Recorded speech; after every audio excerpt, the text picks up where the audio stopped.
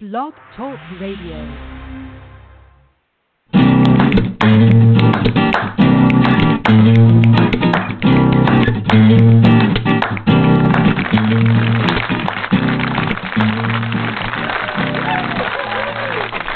Welcome to Thursday night at the SpeakEasy Cafe.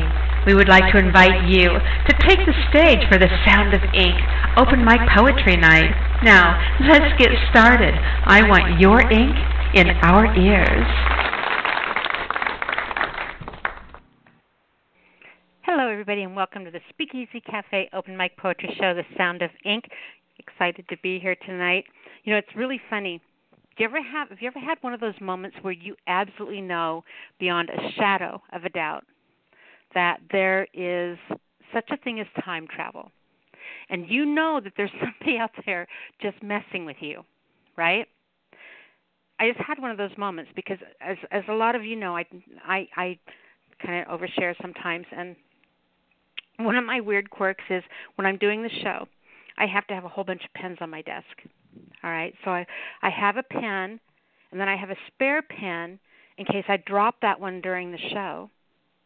All right, and I have a spare. I have another one in case I drop that one. How crazy would that be to drop two pens? So I would have a third spare. And then I have a fourth one just in case my third spare happens to run out of ink while I'm on the show. Right?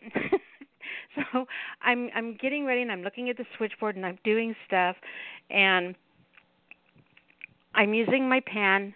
I set it down. I look down, and it's like, where's the rest of my pens? I could not find them anywhere. I'm moving all this stuff around on my desk, and trust me, my desk is not that big, and it's not that full. All right? So I'm looking all over, and I cannot find my pens anywhere. It's like a whole handful that I lay right by my notepad. And it's like I'm freaking out because it's like 2 minutes before the show starts, and I cannot find my pens. I walk out of the room. Now, mind you, I'm the only one here. I walk out of the room, 2 feet, pick up my peach tea, come back into the room, and there's my handful of pens laying right beside my thing. Was weird. I don't know. I told my mom not to do drugs. Subconsciously, I time traveled back and told my mom not to do drugs in the 60s when she was pregnant with me. It's the only thing I can do to explain that because my pens were not there, and then they were there. So time travel, yeah, it's a real thing, guys. I just figured it out. I have proof. Mystery solved. Anyway, so I'm really glad everybody's here. I do have all my pens. Everything in life is great right now. I want to give you the number real quick in case you want to call in. The number is 646-595-3965. That's 646-595-3965. All right? You can call in and share and read on the show, and we'll get to that part of the show in just a moment. If you are interested, guys, in putting together a workshop with us, please make sure that you send me over. Let me know what you want to do. Send me over probably a message on Facebook would be the easiest if I'm not on your contacts list. It's under Nyla, Nyla.Alisia, Alisia. Let me know what you'd like to put the workshop together on. You do not have to be a professional workshop provider in order to do this. You can just have an idea and want to come and hang out and have some fun with us. We can pre-record these. We can do a live show where you call in, a live show that's pre-recorded. Does that make sense? It does, trust me. We can do a call on the phone and pre-record it together, or you can record it on your computer and send me an MP3 file. We can do it live. These can be anywhere between 30 minutes and 3 hours long, depending on how much time you need, and it'll be a lot of fun. We'll be good to go. So if you're interested in putting one of those, just shoot me a message. Let me know what you want to do, and we'll get that set up. Next, I want to thank last year. We're at the end of our year, and I want to make sure that we get these big thank yous out to Star Sevron and James One Sapien and Roy Murdoch for all helping provide funds to help keep our 3-hour license, on-air license, so we can broadcast for 3 hours, helping sponsor the show and keep us live at the 3-hour mark. Appreciate you guys so much. Love you dearly, and thank you. On behalf of all of us for the last year of poetry. All right, next. I always start the episode, and I think that I may go back and try to find as many of them as I can find and make a whole list and post on my on my Facebook links a list of everything I could find from last year, which is the writing work or the writing prompts, and then I do writing exercises at the beginning of every show. All right, so maybe do a whole list of all the prompts I can find. That would be kind of fun. A year in review.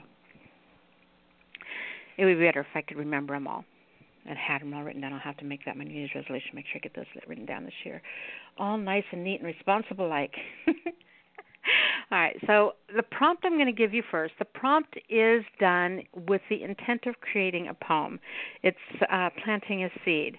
All right, so we want this to somehow end up producing a poem being like the title of, or a line in, or the concept of.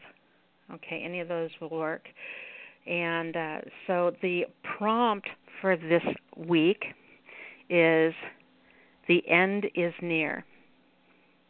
Oh no, that's not. That was last week's. Scroll up. Okay. So the prompt this week is if not for. If not for. All right? The prompt, if not for. Now, whatever your interpretation of that is, go ahead and run with it and see what comes out of that.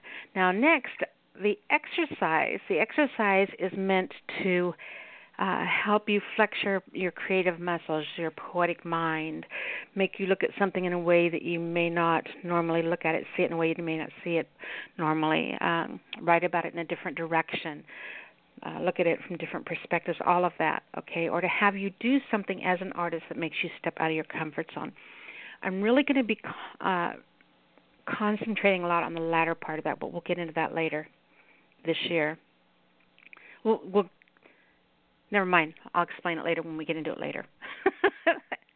So we're going to have a lot of them that are making you physically do things instead of just creatively. This week, though, is going to be a really fun one. This is a writing exercise. All right? So what I want you to do this week is I want you to Google a first name and then the words classic poetry. So as an example, one time I typed in Sarah classic poetry, and I came up with Sarah Teasdale, who I read and was just floored by, and to this day is one of my absolute favorite poets ever. You know, you read a lot of good poetry, but every once in a while you read a poet who clicks. You know, and all of a sudden your brain and their words are like cogs. The mechanisms inside a clock just ticking is perfect. You get it. You know, she was one of those poets for me, and I really enjoyed her writing. And I would never have found her or been inspired by her or learned of her had I not done this exercise. I was just sitting one day and bored and thought, okay, let's do this. So I want you to Google a first name, any first name you want, and then the words classic poetry. I want you to find 3 poems by whoever it is. So in my example, it would have been Sarah Teasdale. So I would read 3 poems by Sarah Teasdale. All right? And out of those 3 poems, I would write down 2 lines from each poem. So the first poem I read, I'd write down 2 lines. Second poem I read, I'd write down 2 more lines. Third poem I read, I'd write 2 more lines down from that one, so that by the end I would have a total of 6 lines. Then I want you to take those 6 lines and add your own 6 lines. So you end up with a 12-line poem, and you can put them together in whatever order you want to put them together in. But you have to use the 6 lines from that poet, from 3 of their poems, and 6 of your own originally written lines to help glue them together, to be the mortar between them, or have them be the mortar between your words. All right? Then I want you to make sure when you do this exercise, though, like if I had done that, I would have written down from the 6 lines from the poetry of Sarah Teasdale. And then that way the lines that I used of hers were still accredited to her. It's kind of like doing a collab with someone. So, yeah, first name, classic poetry, read 3 poems, write down 2 lines each, and then intermingle those 6 lines total with 6 lines of your own totals for a total of a 12-line poem, and there you have it. That is your exercise. And that's like one of those miracle exercises that actually touch on every, it gets all of your 5,000 parts when you do this one. It's every aspect of writing this will cover. So, yeah, and it's fun. Do this one, you guys, and then remember when you jot those down, keep them handy, and then you can bring them back here and share them with us. It's always fun when you do that. All right, before we get started, at the beginning of every show, we actually start and end each episode with an audio track. So if you are a recording artist and you would like to have your track played on the air, you can email those to me at, the word that's in there, thespeakeasycafe@gmail.com. That's thespeakeasycafe@gmail.com, okay? And we would be happy to have that in our library to play it for the world. So cool. Now, the one that I'm going to start the show with this week is Andrea Gibson, and it's called Asking Too Much. Here we go. I want you to tell me about every person you've ever been in love with. Tell me why you loved them, then tell me why they loved you. Tell me about a day in your life you didn't think you'd live through. Tell me what the word home means to you, and tell me in a way that I'll know your mother's name just by the way you describe your bedroom when you were 8. See, I want to know the first time you felt the weight of hate, and if that day still trembles beneath your bones. Do you prefer to play in puddles of rain or bounce on the bellies of snow? And if you were to build a snowman, would you rip 2 branches from a tree to build your snowman arms, or would you leave your snowman armless for the sake of being harmless to the tree? And if you would you notice how that tree weeps for you because your snowman has no arms to hug you every time you kiss him on the cheek? Do you kiss your friends on the cheek? Do you sleep beside them when they're sad, even if it makes your lover mad? Do you think that anger is a sincere emotion, or just the timid motion of a fragile heart trying to beat away its pain? See, I want to know what you think of your first name. And if you often lie awake at night and imagine your mother's joy when she spoke it for the very first time, I want you to tell me all the ways you've been unkind. Tell me all the ways you've been cruel. Tell me, knowing I often picture Gandhi at 10 years old beating up little boys at school. If you were walking by a chemical plant where smokestacks were filling the sky with dark, black clouds, would you holler, poison, poison, poison, really loud, or would you whisper, that cloud looks like a fish, and that cloud looks like a fairy? Do you believe that Mary was really a virgin? Do you believe that Moses really parted the sea? And if you don't believe in miracles, tell me, how would you explain the miracle of my life to me?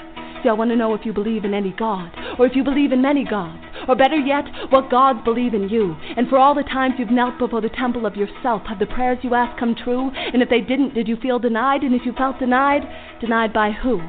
I want to know what you see when you look in the mirror on the day you're feeling good. I want to know what you see when you look in the mirror on the day you're feeling bad. I want to know the first person who ever taught you your beauty could ever be reflected on a lousy piece of glass.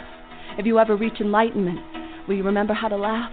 Have you ever been a song? Would you think less of me if I've told you I've lived my entire life a little off key, and I'm not nearly as smart as my poetry? I just plagiarize the thoughts of the people around me who have learned the wisdom of silence. Do you believe that concrete perpetuates violence?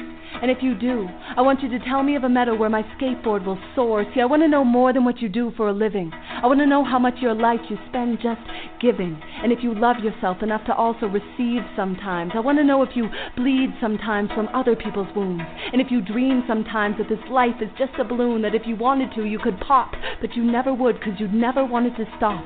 If a tree fell in the forest, and you were the only one there to hear, if its fall to the ground didn't make a sound, would you panic in fear that you didn't exist, or would you bask in the bliss of your nothingness? And lastly, let me ask you this.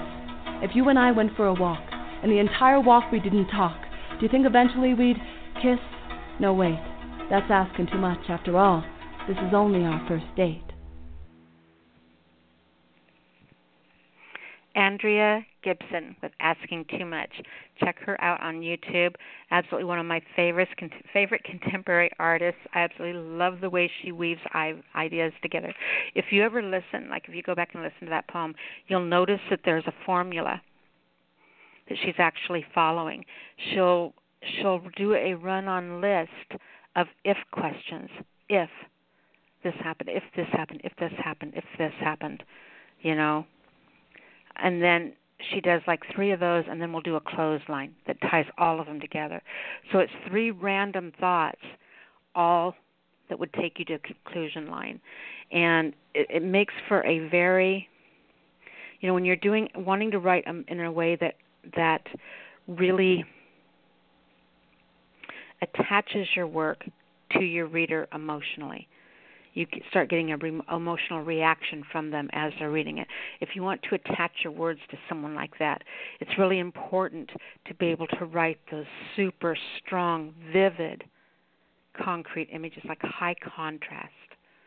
And that's, the way those ifs are. They were all in contrast to each other, but they all painted the exact same emotion you wanted them to land on. So that's a real good poem to study if that type of writing interests you, because she does that very, very well in this piece. And just love her. Check her out, Andrea Gibson, Asking Too Much. Now, guys, what comes next? Dun, dun, dun. All right, so if you're on hold, just first of all, let me let you know again, if you want to call in and read tonight, the number is 646-595-3965. That's 646-595-3965. If you are on hold, this is what you can expect. We do take callers in the order that you call in, such as area code 216 is our first caller tonight. When I bring you on, please introduce yourself. Make sure that your name is attached to your work and people know who's reading. And that way I don't get bombarded with, hey, who is this? Hey, who is this? I am's, and I can pay attention to what you're reading.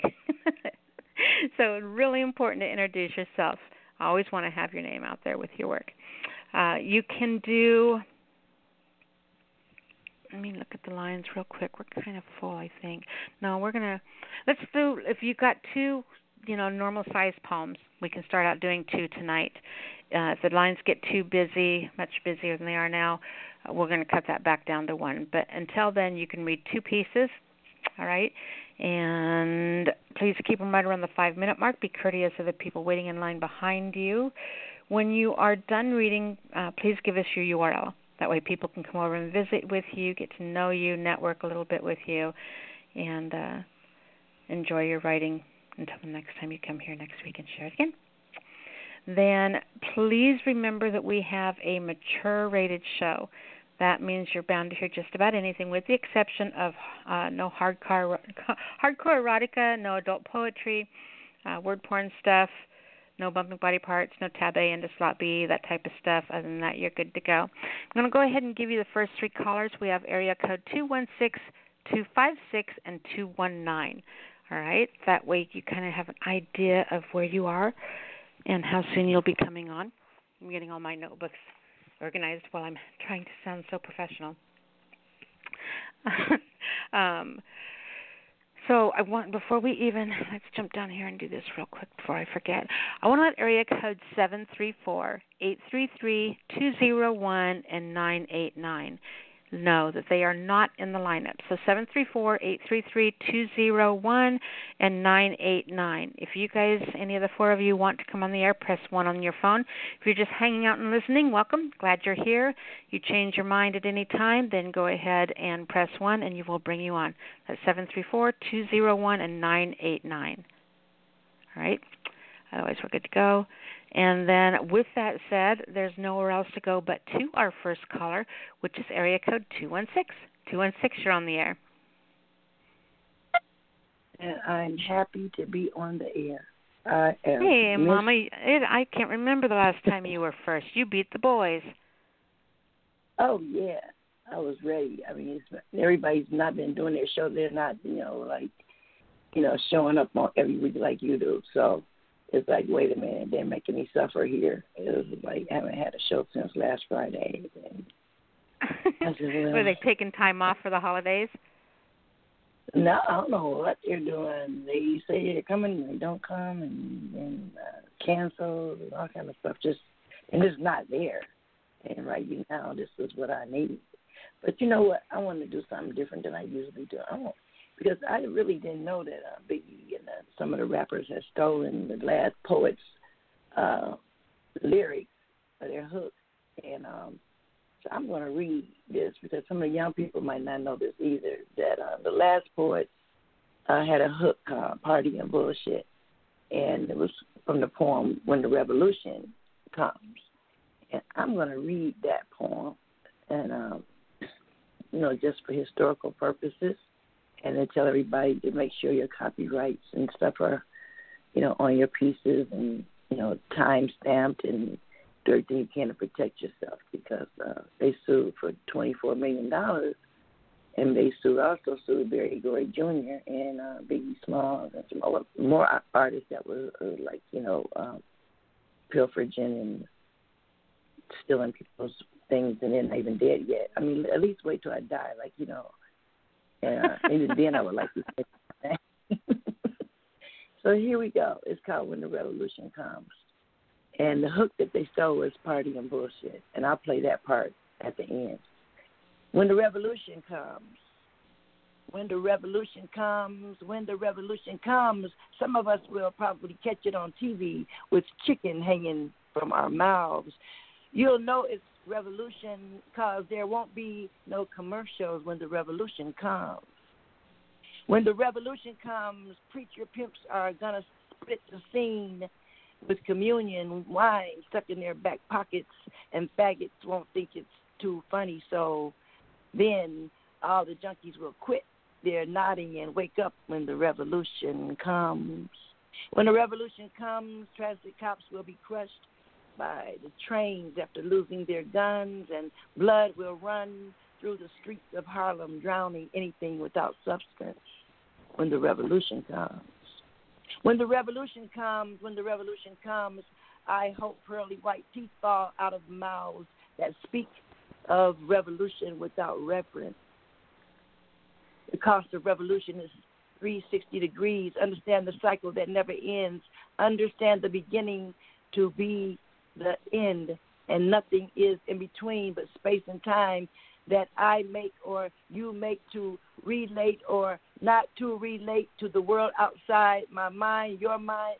Speak not of revolution until you are willing to eat rats to survive. When the revolution comes, guns and rifles will be taking the place of poems and essays. Black culture centers will be ports supplying the revolutionaries with food and arms when the revolution comes. When the revolution comes, white death will frost from the walls of museums and churches, breaking the lies that enslave our mothers when the revolution comes. When the revolution comes, Jesus is going to be standing on the corner of Lenox Avenue and Lenox Avenue and 125th Street trying to catch the first gypsy cab out of Harlem when the revolution comes. When the revolution comes, Jewish merchants will give away matzo balls and gefilte fish to anyone they see with afros, and Frank Schiffman will give away the Apollo to the first person he sees wearing a blue dashiki when the revolution comes. When the revolution comes, Afro's going to be trying to straighten their heads, and straighten heads going to be trying to wear afros when the revolution comes. When the revolution comes. When the revolution comes, but until then, you know and I know niggas will be partying and bullshit and partying and bullshit. Bullshit and party and bullshit and party and bullshit and party and bullshit and party. Some might even die before the revolution comes. And peace. Wow. That was phenomenal. Yeah, that was the last poets. You can read about it. They did eventually try to sue them, but it was years later, and I think they didn't get their $24 million. But I remember that's their poem, and I didn't know that some of the rappers had tried to, squeeze it out, and make it their own. That's their hook. And the hook just came to me the other day. I'm like, party? What have I been doing with my life? And I said, party and bullshit. That's funny. I was thinking about what I was doing. So, yeah, that was it. And then my own piece, My second piece is called Basically No. Skimming the surface of my mind, can't go deep sometimes. Days dangling on the outskirts of time, too sane to live and too crazy to die. No longer enthused about complying with what's destined to be. Those polite, I cannot stand your stares. Why? Can't you just say what I wanted to hear? Smirks. Unmask. Those questions that go unasked. Someone once answered a question I asked. When I questioned why not, they replied. So as we wait half-heartedly to fulfill our purpose, feeling a sense of being sentenced to life in this life, searching for reasons, form in this perpetual circus, too sane to live and too crazy to die, too many answers, not enough questions. The answers I sought have outlived their need. Once again, I'm lost in the forest of evil deeds, too sane to live and too crazy to die. Getting comfortable here is not a good feeling. Things once enjoyed now seem unappealing and appalling. Restless and anxious, that feeling of falling. Can't study my parts. In fact, I'm about to dump this role. It's no longer moving my heart. Too sane to live and too crazy to die. The real life, my real life, is a ghost that I can no longer see. Must look far and wide to find the real me. I no longer dwell in this flesh. My thoughts are afloat. They contain my soul. Too sane to live and too crazy to die. Stayed here too long. Can't continue this lie. Don't give me answers if you don't know the question about my daughter. My laughter is weak. My outlook is blurry. My energy low. Still, I have a few questions, though the future looks bleak.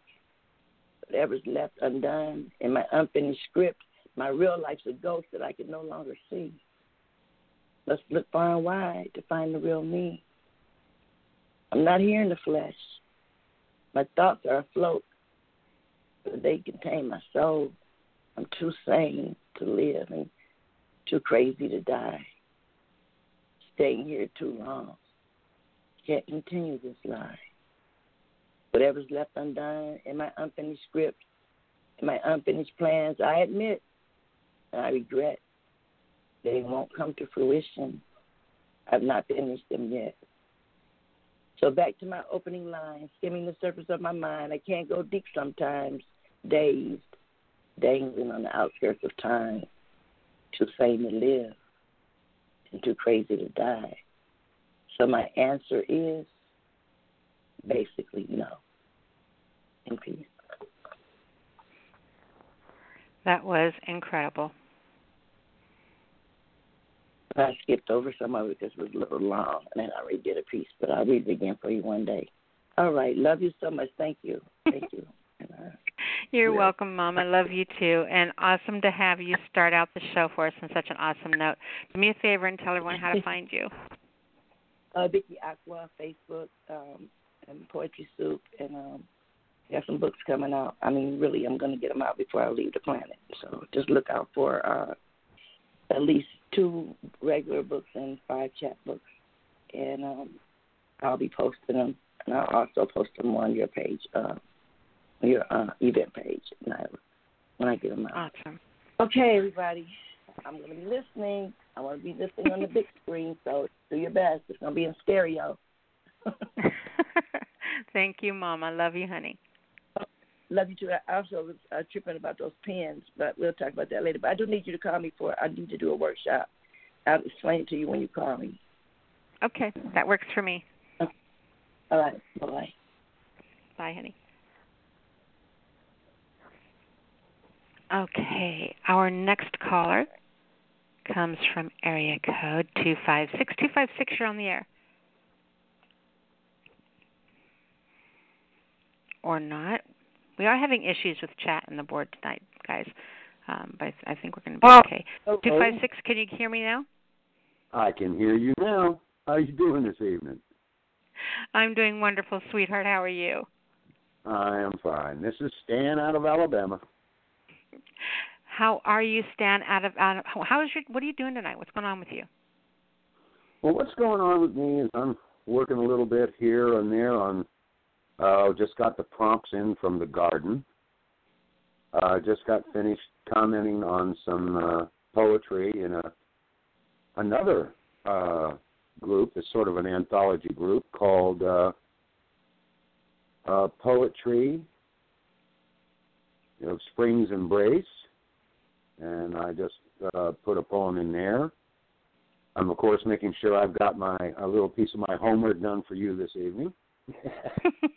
And Tuesday night was outstanding because I got the opportunity to open a show I'm a host on with Holly Woods, a.k.a. Murder, She Wrote. And I got to open with a piece that I was given by Mr. George Wiley. And then toward the close of the show, I got to do a piece that was given to me to do by Mr. James Rothline. So it was quite an evening. Yeah. Now, that's a heck of a lineup. Oh, I know. It was very satisfying. It really was.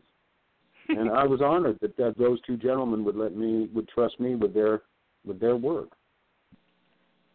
Pretty cool. That's awesome. So I kind of tag teamed this piece for the homework and for the exercise, because what I did is I took your homework, which was "Can you feel it?" and I made it a haiku.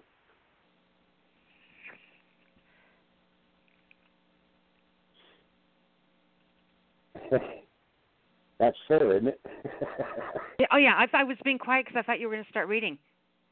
Oh, well, I will. This is a very short one. Okay, go ahead whenever you're ready. Here we go. Hearts find empathy when compassion's transcendence pulses in their souls in peace. Wow. All right, so tell me the story with that one again. Well, that is your "Can You Feel It?" And the lines.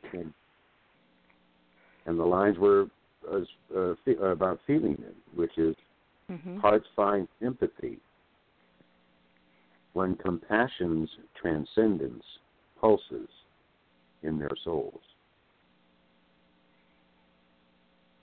Absolutely incredible. And we're supposed to be able to do two tonight as long as they're short? Of course. Okay, well, that was my homework, and I got another short one. And then actually a couple of them that aren't that long at all. This, believe it or not, is a cover from a poet from the 1100s, a poet by the name of Su Shi. To what can our lives on earth be likened? To a flock of geese alighting on the snow, sometimes leaving a trace of their passage in peace. Sometimes leaving a trace of their passage. That's a really, really incredible line. I mean, the whole thing was awesome, but that line really stuck out. I know that was one of the poets of the month that was selected on World Poetry Open Mic, and I started reading some of his poetry, and I came across this piece of brevity, and I said, I've got to beat James to that one. I'm gonna beat James on this one, because I know he's like a master of brevity, and he would see that and go, oh yeah, that's a good one. I want that. Yeah. So I've kind of beat him to that one. That's funny. I got it first. I can just picture you doing the little thumb on the nose thing and him looking all sad and. Oh, not at all. This is my story. Work with me. Oh, this is your story? Okay. Yeah. I'm making it up as I go. How am I doing? Yeah, me sitting there after I do it, looking at him, going, nah, nah, nah, nah. That's it. That's exactly what I was singing. I wouldn't do that to James. He'd into the punch, but I wouldn't nana him. Oh my gosh! All right, all right. Go ahead. I'm sorry I interrupted you, but I had to laugh. Okay. Well, this is a short one too. This is as a child, and this one's me. As adults, what childish things do we let go? As the grown told us what to feel, how to think, where to go. Do we keep open hearts and open minds and eyes? Or do we suppress our real senses and selves in a disguise of lies? Do we speak freely the truth we see without pretense? Or politically correct in our discourse as a social self-defense? As a grown person puts away all childish things, loss of innocence in being jaded, replacements that sting. Honesty, humility, equality, childlike hearts, not fearing a fall. Put away some things, yes, as grown-ups we do. But not all things, my friend. Not all. In peace. That was amazing. Oh, thank you. You are very welcome. I love this venue. I do. Well, that's good because we love you. Oh, yeah. Well, I would say this. It is great to be on here, and thank you for the venue, and thank you for letting me read. And kudos to Mama. Kudos to her. Busted him. Cold busted him. I love it. Get him, Mama. Well, that was just great. I love that. Yeah, you see, you don't mess with Mama now. Mm-mm. No? Mm-mm. No. All right, my dear. So, what do you want to hang out for a little bit and take a couple callers with me, or are you? Oh, sure. You love it. Yeah. Very cool. All right. So before we do, though, tell everyone how to find you so that they just in case. Well, I'm on Facebook as Stanley Phillips. You can hear me, of course, Thursday nights on Nyla's SpeakEasy Cafe. If I can get in there, you might catch me in the first hour of Van Meadows' Let's Talk About It, which is also on Blog Talk through Epiphany Radio. After that, on Fridays, I will be on World Poetry Open Mic. Saturdays, you can catch me on Poetry Madness. Sundays, it should be on next Sunday, hopefully, the Inspiration Factory, which is with Paul Sampson. Sometimes I make it Mondays to the Get Down, which is Akil, Ali, and Van Meadows. And then Tuesday nights at 9 Eastern Time, you can find me hosting with Holly Woods, a.k.a. Murder, She Wrote, on a broadcast called The Hurt Locker, which is where we deal with those struggles and strifes that plague our lives. And we share those things and hopefully do a little poetic therapy along the way. And this week's coming issue is going to be lupus. Wow. That's a pretty hard topic there. Oh, yeah. Yeah, but it is a topic that needs to be discussed. When you realize that there's over 200,000 diagnosed cases a year of this with no known cure, it's an issue.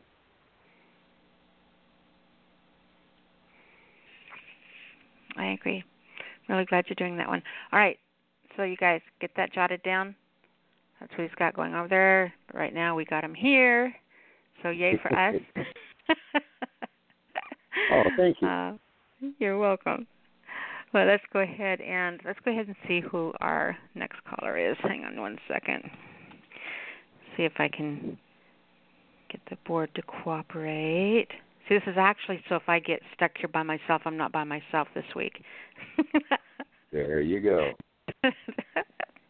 No, that's not exactly true. I just like having you here. Okay. Oh, all right, catch my breath. I almost made myself cough there. All right, our next caller is area code 219. 219, you're on the air. Good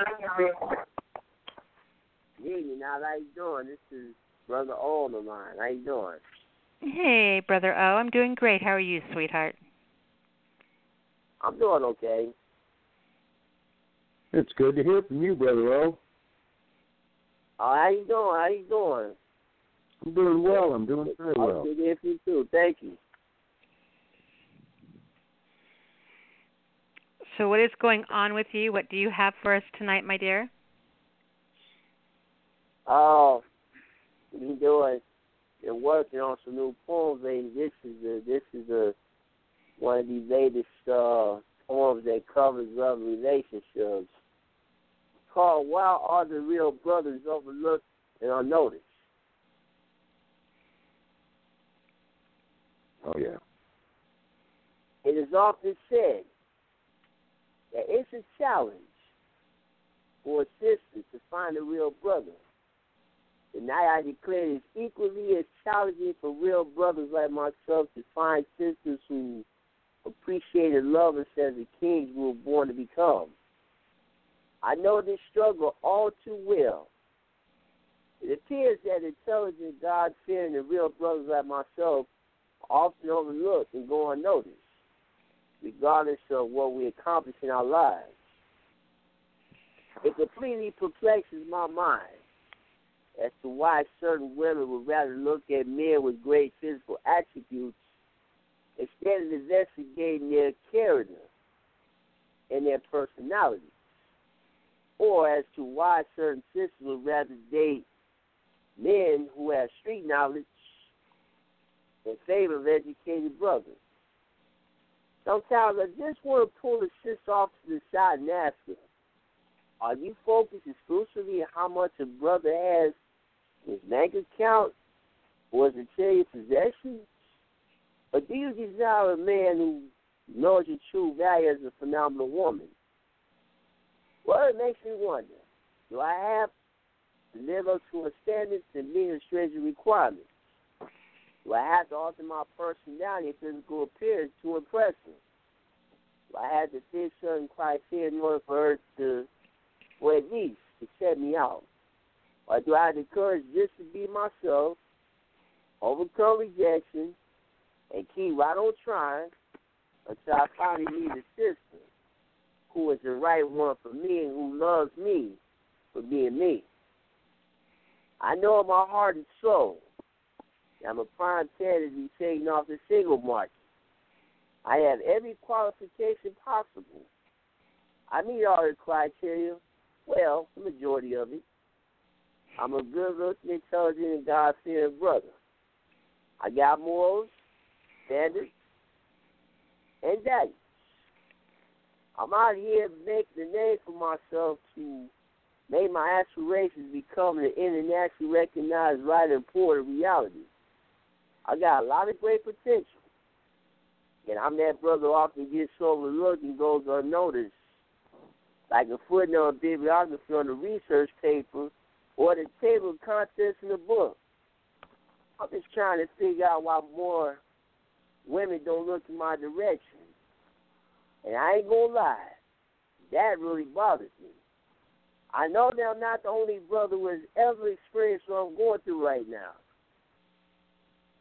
Now, brother, why would you believe that you get overlooked and go unnoticed?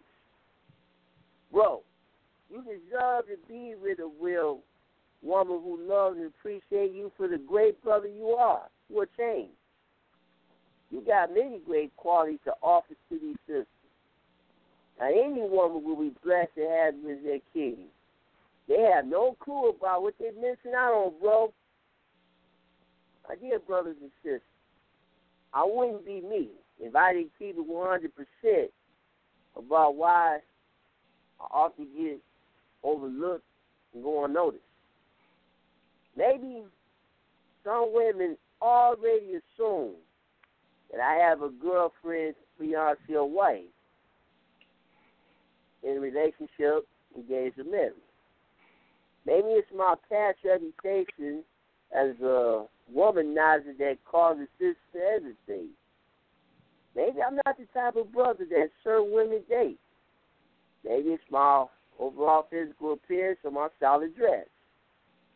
Maybe it's because I'm not a brother who frequents bars and clubs, hangs out with the fellas, most drinks and sleeps with multiple women.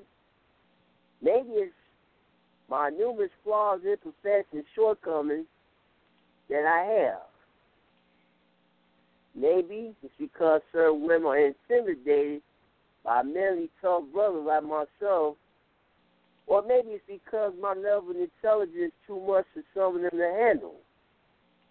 Or maybe it's because I'm a shy brother who's too cautious to approach women, or doesn't know how to convince a sister to go out with me because of my expectations of rejection in poem. Always a strong piece of writing from you. Hey, Nyla. You know, that's a good point, though. I mean, like you said, you've got the character. You've got the depth of personality. You've got those assets. And like you said, you've got a plan. You have aspirations. You know, you're not out there just playing. You're working it. And you would think somebody would see those attributes and go, that's somebody worthwhile to be around. Mm-hmm. I don't understand it, See, man. you had to say you're out there working it, and now I'm picturing him in spandex. Oh, good God. I know, right? Everything was fine until you said he's out there working it, and all of a sudden there's Brother Owen spandex. I want to thank you for that, because some things that are imagined can never be unimagined. Here's a visual for you to cuddle up with there, dear. Like, damn it. Oh, God. Awesome piece of writing, Brother O. You're welcome. I appreciate it. Absolutely my pleasure. All right, do me a favor, do us a favor, and tell everyone how they can come find you. To those of you who are not connected with me on social media, I can be found on Facebook under the name of my brother O'Gavin. And as always, my dear friends, thank you for your loyal support on the SpeakEasy Cafe every Thursday night with our sister Nyla. I hear that. Oh, we appreciate you so much. Yes, indeed. Thank you, Brother O. You're welcome. I appreciate it. All right, and we'll talk to you next week. All right, so our next caller comes from area code 832. We have two 832, so we have 8323 and 8326. We're taking 8323 first. 8323, you are on the air. Hello? Hello. You know, I don't like you. You always do that. You never say 832 ahead of time. I was in the middle of doing something, waiting to come on. Happy New Year. Blessings, Nyla. Do you need me to take someone else first? No, it's all right. I got you now. Okay. Yes. You may have the international listener online. Anyway, they were trying to click on the link, so I'm not sure if they're here or not. So, this is Emilia T. Davis calling from Houston, Texas. Here it comes. Hello, How sweetheart. are you doing, Amelia? I am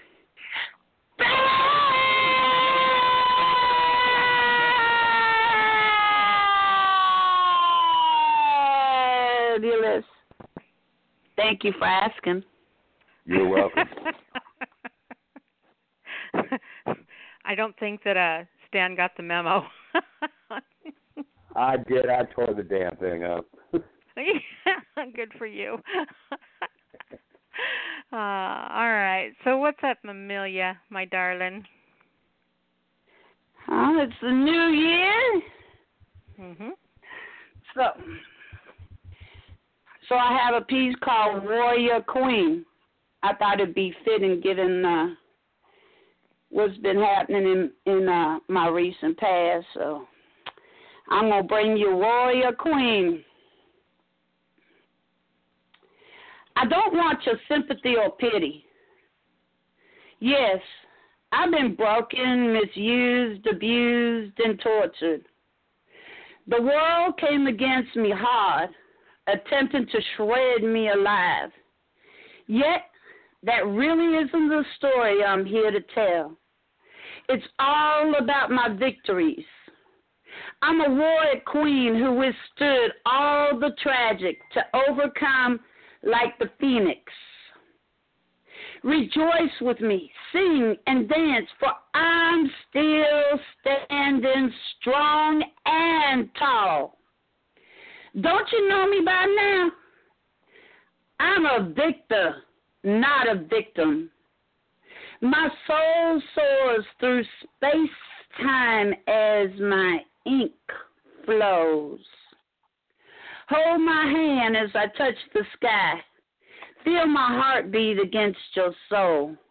Know that I'm strong and proud and no one's fool.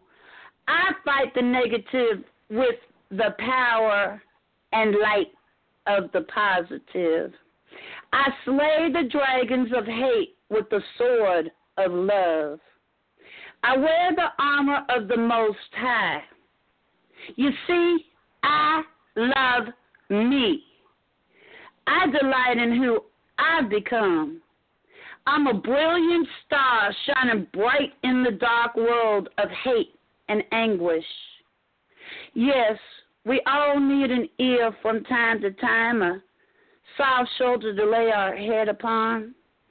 Never think I'm weak or fragile, because life's fires have forged me like steel. Why not think about being my warrior king as we romance upon the stars?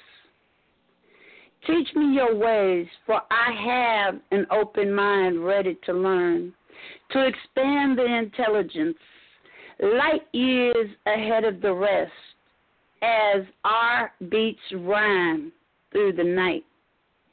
I need no one's sympathy or pity, for I am the warrior queen. Musings of Amelia T. Davis. In peace. Oh, I love hearing that you're coming back up swinging, lady. That was great. I love you, Stan. You know, you have been so supportive and so good to me, and you are so awesome. You're an amazing poet, a phenomenal human being, and you mean the world to me. Thank you, sir. Oh, my pleasure, Amelia. A soul like yours ain't going to let you stay down long. Amen. Phenomenal, darling. Thank you. So, do you want me to do a second piece, or? Please, yeah. We're still doing two. Okay. I'll do this one. I think this one's kind of cute and funny. It's called Agent Poetry Man. Oh, you remember it, huh? Okay. Agent Poetry Man. I had a dream once that a poet who owned a poetry radio station organization was actually an undercover FBI agent. His skills as a wordsmith are exquisite. His hosts are mighty and poetry warriors in their own right. How it unfolded was the host came to visit me in person. They explained they had been watching my daily activities for years now. They found me to be an upright person with morals and values, a heart for mankind. Their purpose for the visit was to incorporate me into their system. The system was FBI agents posing as poets. They were to help keep the nation safe and to help individuals overcome devastation of one sort or another. I had the sworn oath to protect, serve, and to excel as a poet. The main man would be visiting me soon and would give me my first assignment. I was so excited. I wasn't just part of a poetry organization. I now am helping my country. I awaited further instructions from Agent Poetry Man. Finally arriving at my home, he entered my domain. I'd been waiting so many years for this meeting to take place. We sat down, and he explained he needed me by his side for this next assignment, the skills only I could bring. Just as we left to go on this adventure, I woke up. It has stayed with me for the longest. Wouldn't it be so cool if poets could help our nation? Yet, that was when Obama was president. Under Trump, it probably would have evil intentions. And Dream, Musings of Amelia T. Davis. You know, what's funny is I always tell people that they don't understand the power of writing. You know, you know, why is it important? Why is it so? Why do I push you? Why do we push ourselves to write? Why it's important that we do this? I always say it's because if we don't write our own history, the truth of a time comes from the tongue of the common man. That's an original quote, by the way. You can write that one down. The truth of time comes from the tongue of the common man, which means, it sounds kind of weird, but I collect, one of my weird things that I love to do is watch auctions and things, and I collect collections of old letters and or journals or diaries.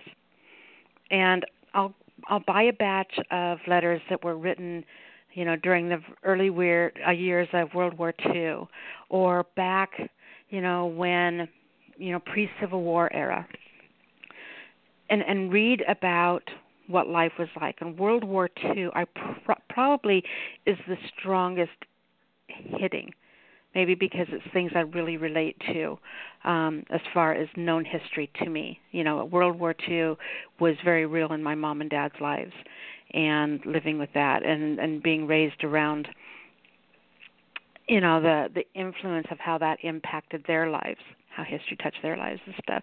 But reading through those letters and stuff, I get a much better idea of what things were really like.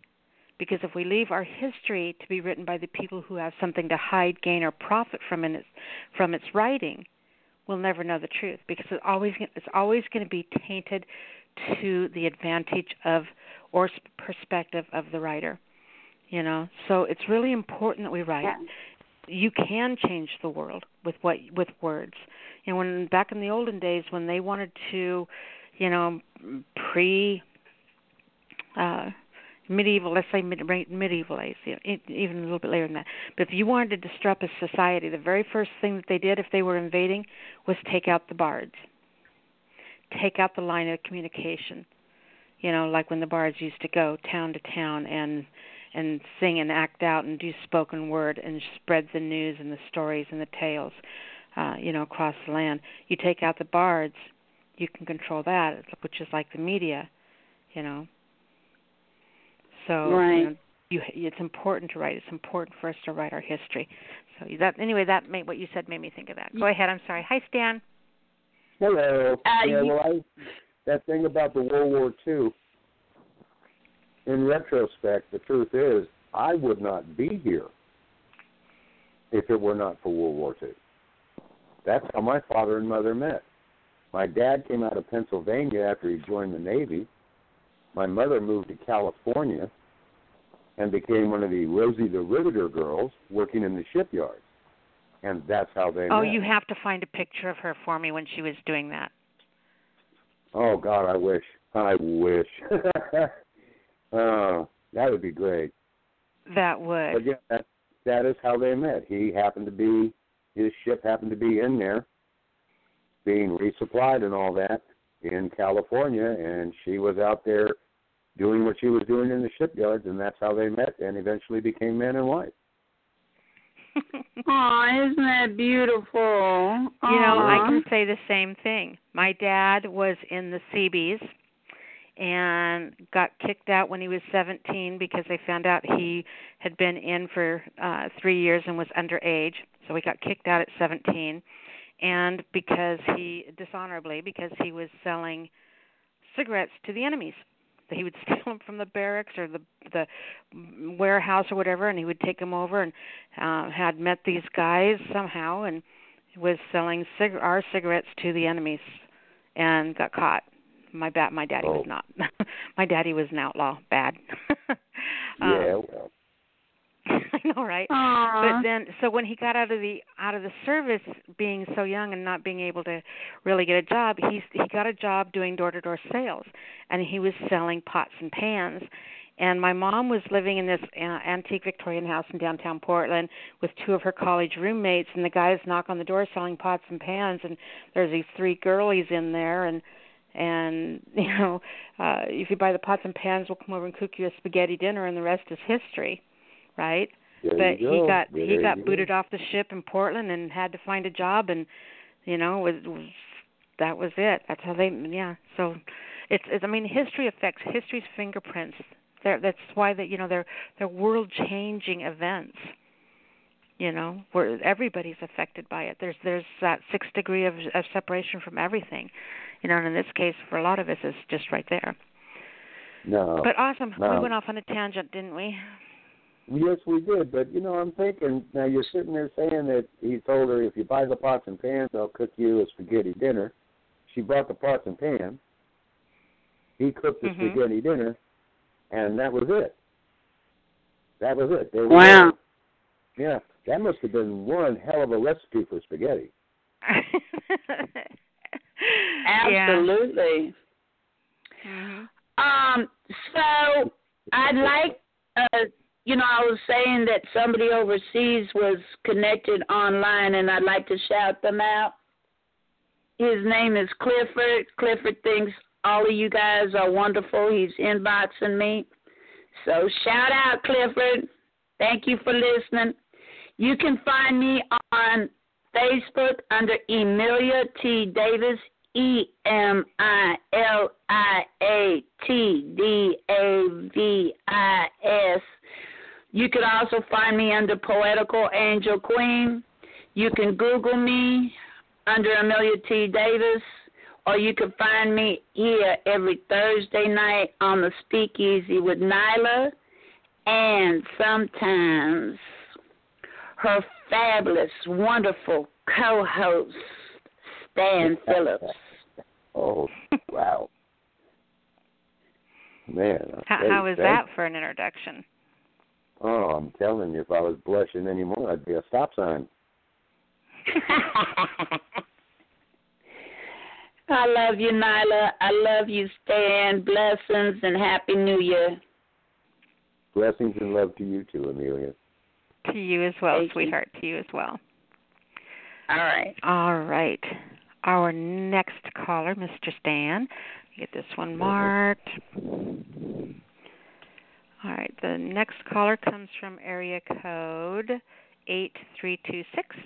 So 8326, you're on the air. Hey, Nyla. Hey. Hey. Hey. As I You're in met the same state as Amelia. Yeah. Yeah. How's it going, Soldier? Not too bad. I woke up yesterday and became the rolling river of allergies. So it's like, oh goody. Oh, yeah. I just love it when they hit me like that. Like I'm turning a corner and all I get bludgeoned in the head. You know. So it's been fun. I've taken my dose of Zyrtec though, and it's helping me out some. I can hear it in your voice a little. Yep. Yeah. Well, you know, what can I say about that? I can only do what I can and try to roll on with it. But you always sound good no matter what, so that's okay. Hey. Okay. Well, now, did you say we were doing 2, or we can do 2? Okay, because I got 2 shorties basically. But one is just kind of interesting, just because it took its own evolution, and I wasn't actually planning on writing the next installment on this particular. I don't want to call it subject or topic, because that kind of removes it from the person, from what it's about in terms of people. But it's just another. It's another in the continuing series. I'll put it that way. In any case, this work is called Prognosis Ghost. I am a ghost. The deliberations of words never spoken. The colors of thoughts never expressed. Gedake.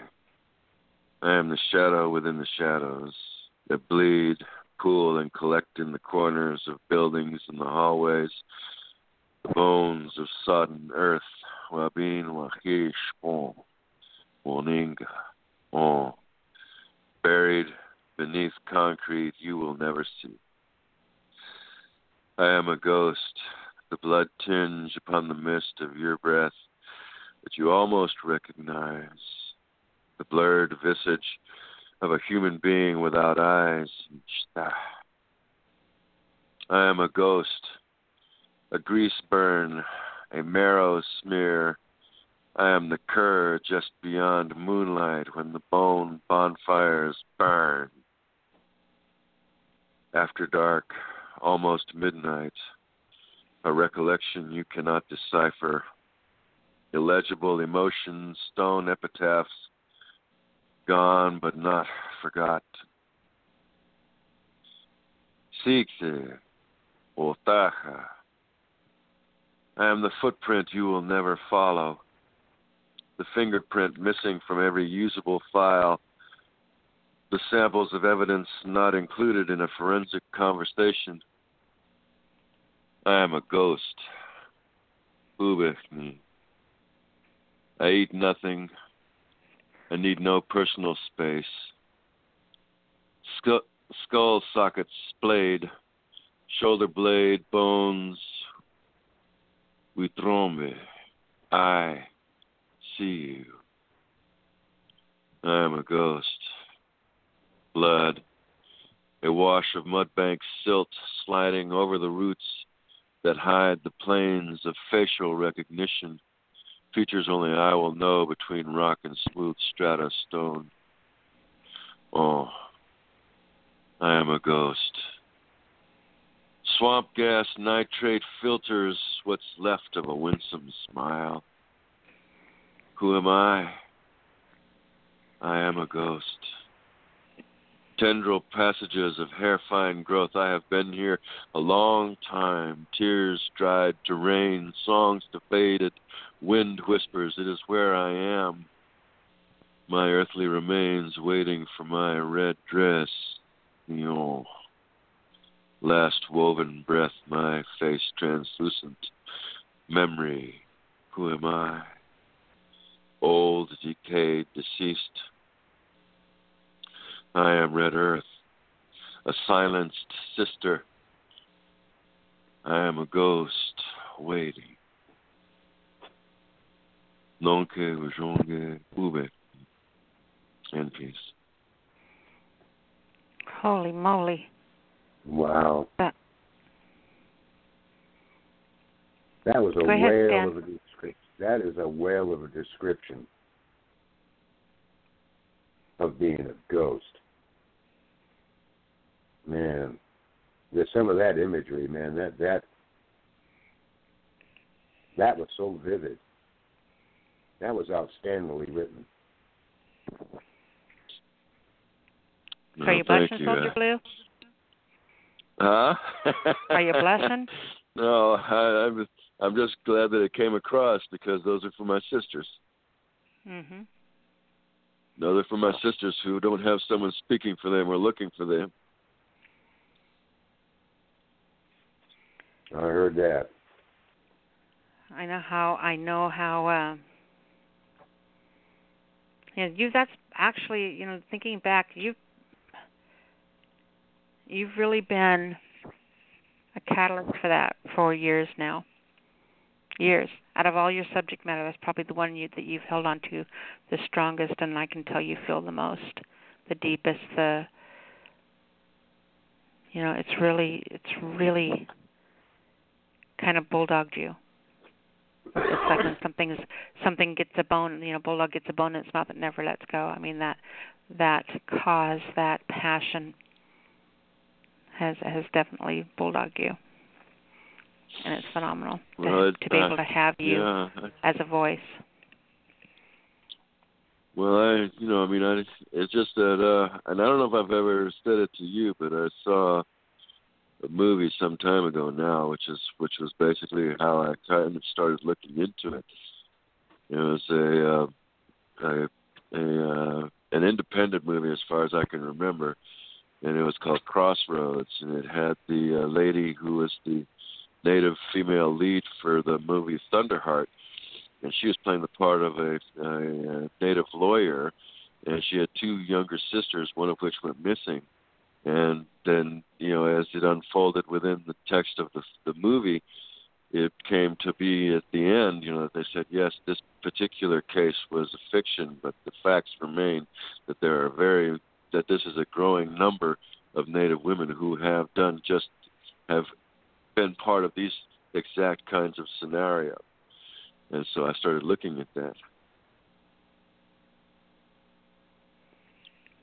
Well, it's good that you're looking at it, and it's good that you keep it in the forefront, and your words are hopefully being heard by more to where they're not forgotten. I pray not, because they're, like I say, there's a lot of them.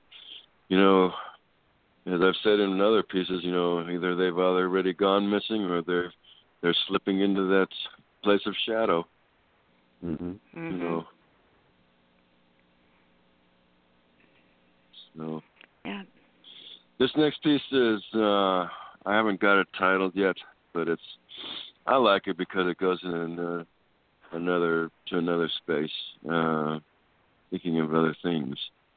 And it's basically to do with different languages, and in this case, mostly with native languages. It is only in English that the word for trees falls flat, like an inanimate, something to be killed, burnt out, torn out by the roots. In Lakota, their name is Wagachonwagi, for the cottonwood rustling tree. It means cha, those who stand praying. In Spanish, it is árboles. In the language of my people, it is Shon. In Cheyenne, it is Ho-Seto. In Northern Arapaho, it is Hu-Hut. In Diné, it is Tsin, tree, bones, the meaning of bones and trees, Jongon, tree roots, the memory of girt earth, without stain, without constant forms of death poured within them, trees, dreams, home there. Only in the English language do they fall flat. No thought, no consideration.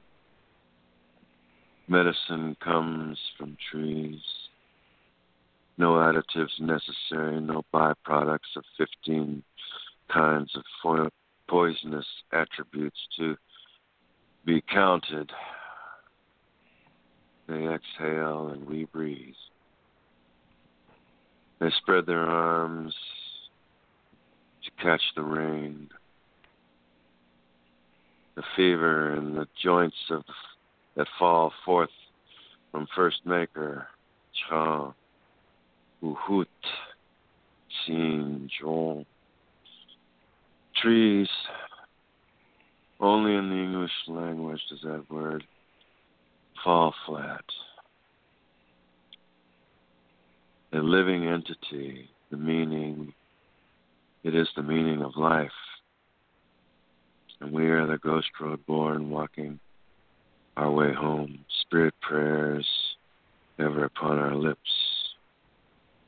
for all our relations. Donke ujonge ube and peace. I absolutely love that piece. The trees are it's a very spiritual thing for me. I don't, I'm not a tree hugger.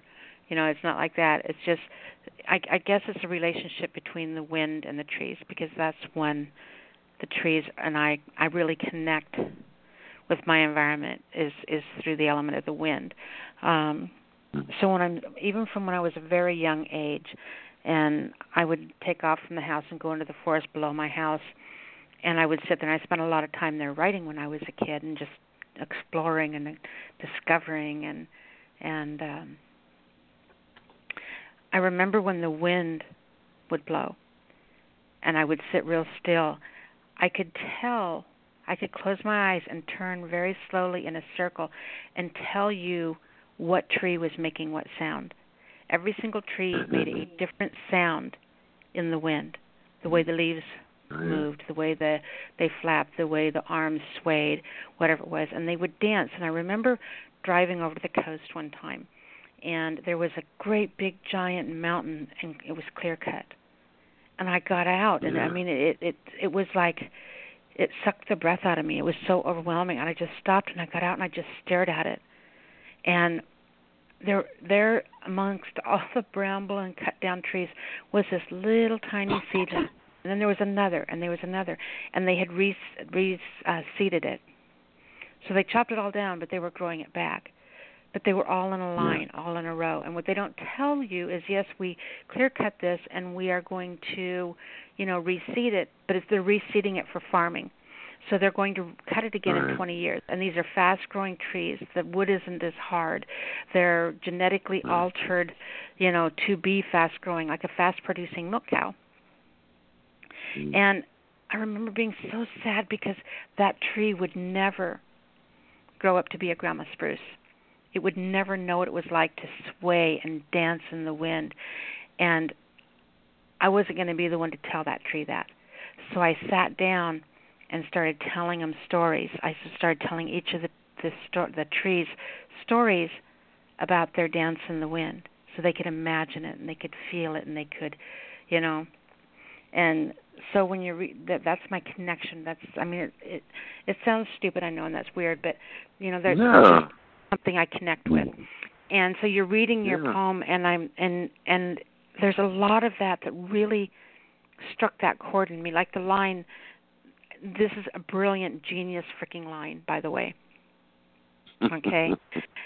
Because now I'll tell you why, and I want you to think about it when I read this line back to you guys. We as poets, our ultimate goal, I think, is to, as I've said a million times, we try to provoke an emotional response out of the reader. If we're standing back and somebody hands us $20, if we're standing there, someone walks up and sees our chapbook and they hand us $20 for our chapbook and walk away. That's pretty cool, right? No lying. That's pretty cool. Mm-hmm. But if you're standing there and you see someone pick up one of your books off the shelf and start reading through it and then start weeping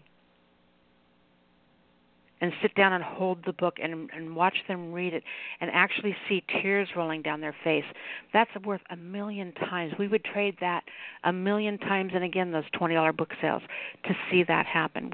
I think that is our ultimate goal as writers, is to connect, to provoke that emotional response out of a reader, to know we nailed it, right?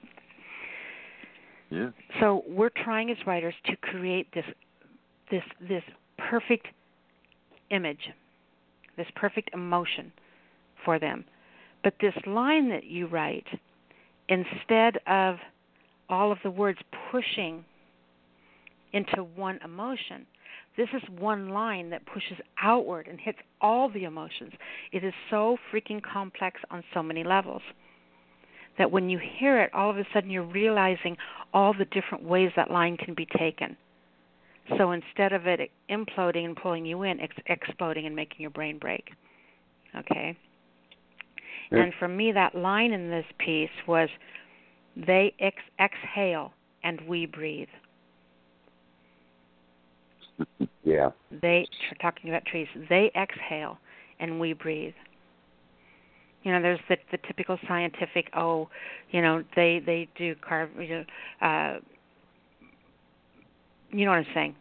I've totally had a brain freeze. There's the whole, oxygen, creating oxygen. They create oxygen, therefore we breathe, we exist. It can talk about giving, it can be giving birth. It can be, there's so many, not only the flat definition of it, but all the other pictures it paints. That was an incredible line. Okay, I'm done. Now, guess what, Nyla? What? I've got a homework assignment for you. What? I'm going to give you a line. After hearing you talk about trees and the descriptiveness and all the beauty of it, I've got a line for you. Uh-oh. In every stump, a headstone.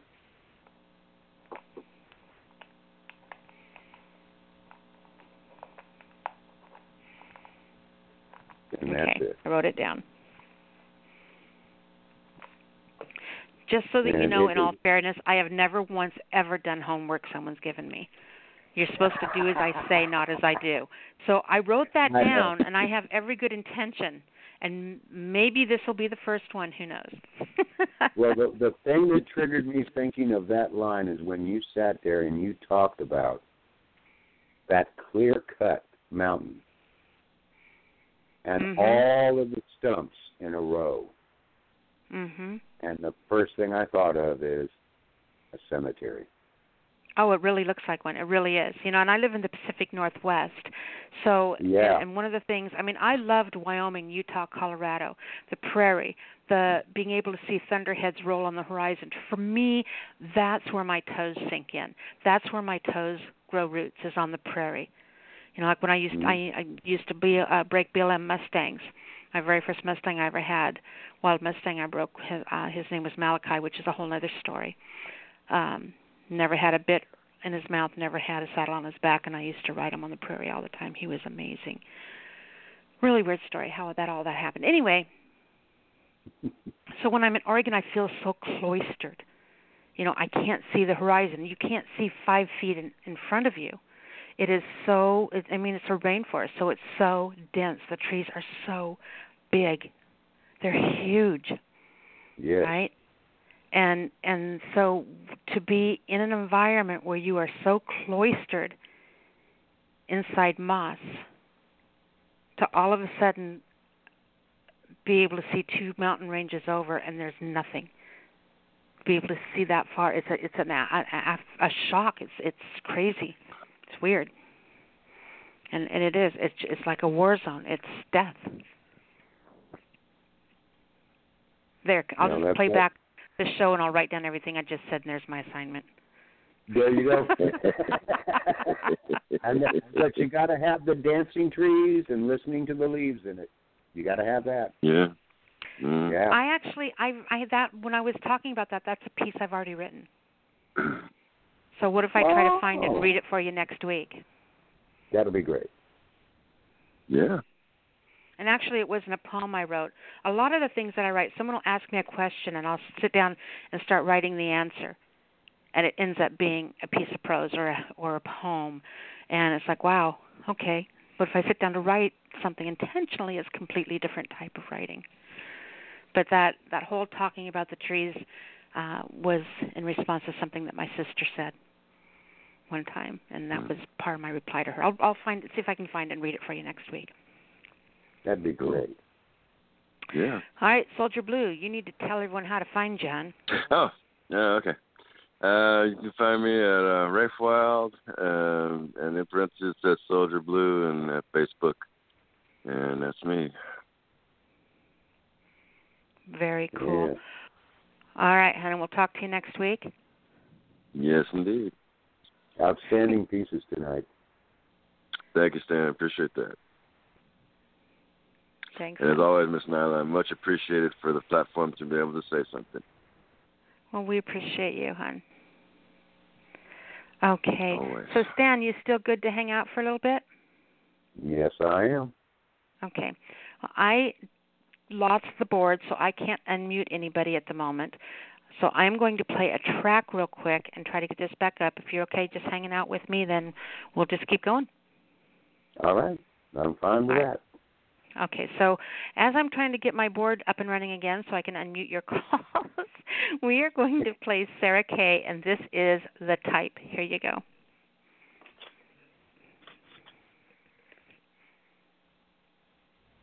If you grow up the type of woman men want to look at, you can let them look at you. Do not mistake eyes for hands, or windows, or mirrors. Let them see what a woman looks like. They may not have ever seen one before. If you grow up the type of woman men want to touch, you can let them touch you. Sometimes it is not you they are reaching for. Sometimes it is a bottle, a door, a sandwich, a Pulitzer, another woman, but their hands found you first. Do not mistake yourself for a guardian, or a muse, or a promise, or a victim, or a snack. You are a woman, skin and bones, veins and nerves, hair and sweat. You are not made of metaphors, not apologies, not excuses. If you grow up the type of woman men want to hold, you can let them hold you. All day, they practice keeping their bodies upright. Even after all this evolving, it still feels unnatural, still strains the muscles, holds firm the arms and spine. Only some men will want to learn what it feels like to curl themselves into a question mark around you. Admit they do not have the answers they thought they would by now. Some men will want to hold you like the answer. You are not the answer. You are not the problem. You are not the poem or the punchline or the riddle or the joke. Woman, if you grow up the type men want to love, you can let them love you. Being loved is not the same thing as loving. When you fall in love, it is discovering the ocean after years of puddle jumping. It is realizing that you have hands. It is reaching for the tightrope when the crowds have all gone home. Do not spend time wondering if you are the type of woman men will hurt. If he leaves you with a car alarm heart, you may learn to sing along. It is hard to stop loving the ocean, even after it has left you gasping, salty. So forgive yourself for the decisions you have made, the ones you still call mistakes when you tuck them in at night. And know this. Know you are the type of woman who is searching for a place to call yours. Let the statues crumble. You have always been the place. You are a woman who can build it yourself. You were born to build.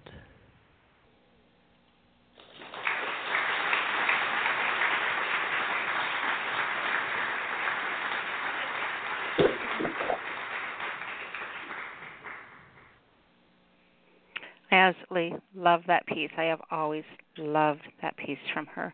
Really relate to that very strongly. All right, so we are going to try to get our next caller on now. You ready, Stan? I'm ready. All right. Area code 202. Can you hear us?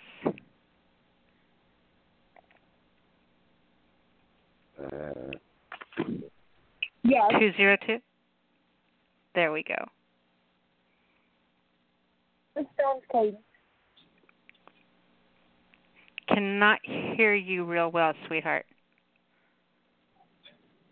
Gina Storm and King Cadence. Hey, guys. You're kind of cutting out a little bit, but I gotcha. You're here. No, okay. I don't know why we were cutting out, but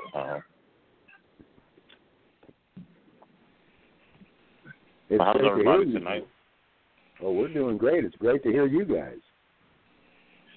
Mm-hmm. We're glad to be here. All right. So what have you guys been working on? What's new?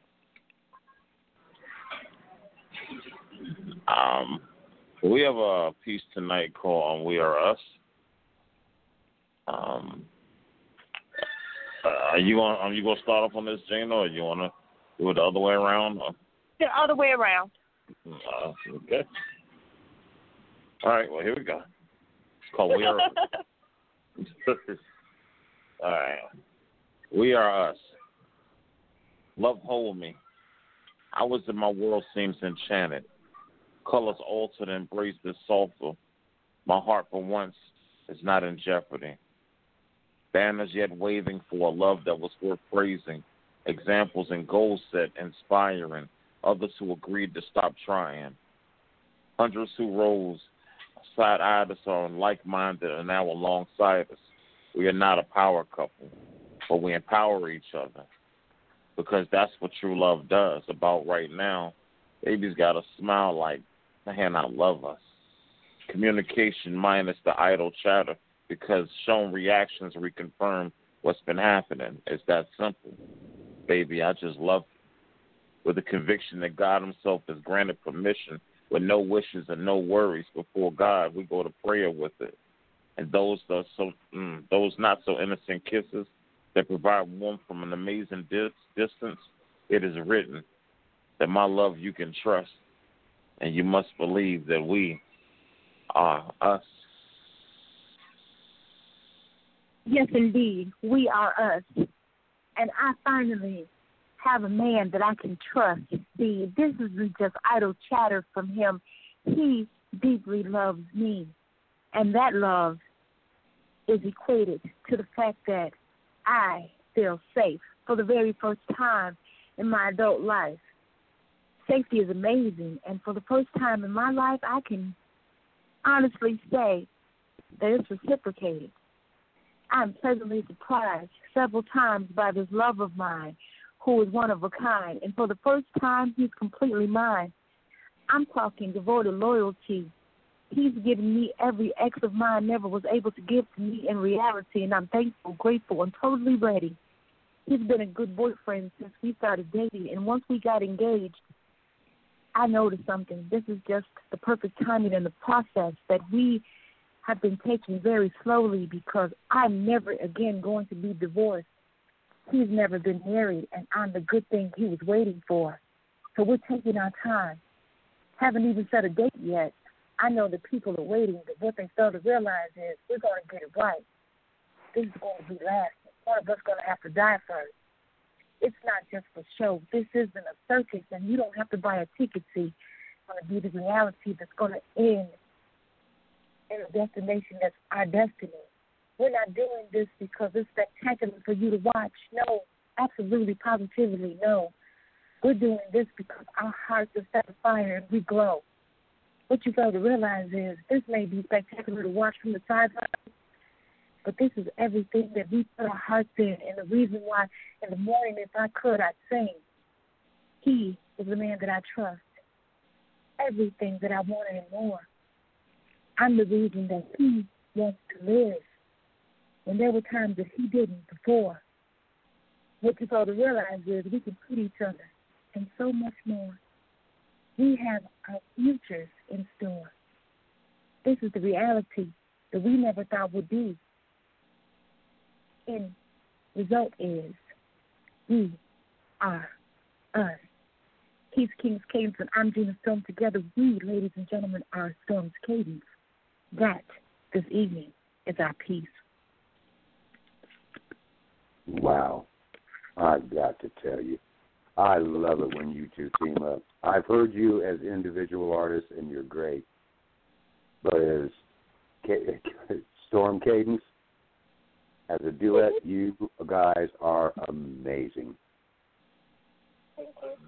Thank you. Appreciate that. Yeah, what I love about Keith Cadence is he writes these phenomenal pieces that makes it so easy for me to freestyle to, because this is how we feel about each other. It's just poetry for y'all. Yeah, but you can hear you guys doing what you're doing, and you know you're feeling it. Oh, do you mean you guys are an item? Oh, yeah, we're getting married. I'm joking. I'm so joking.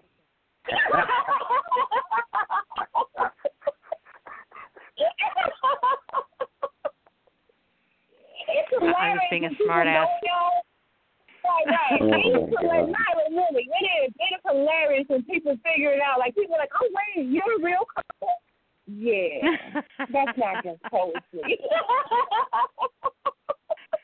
The only thing I hear come out of Nyla's mouth after that was psych.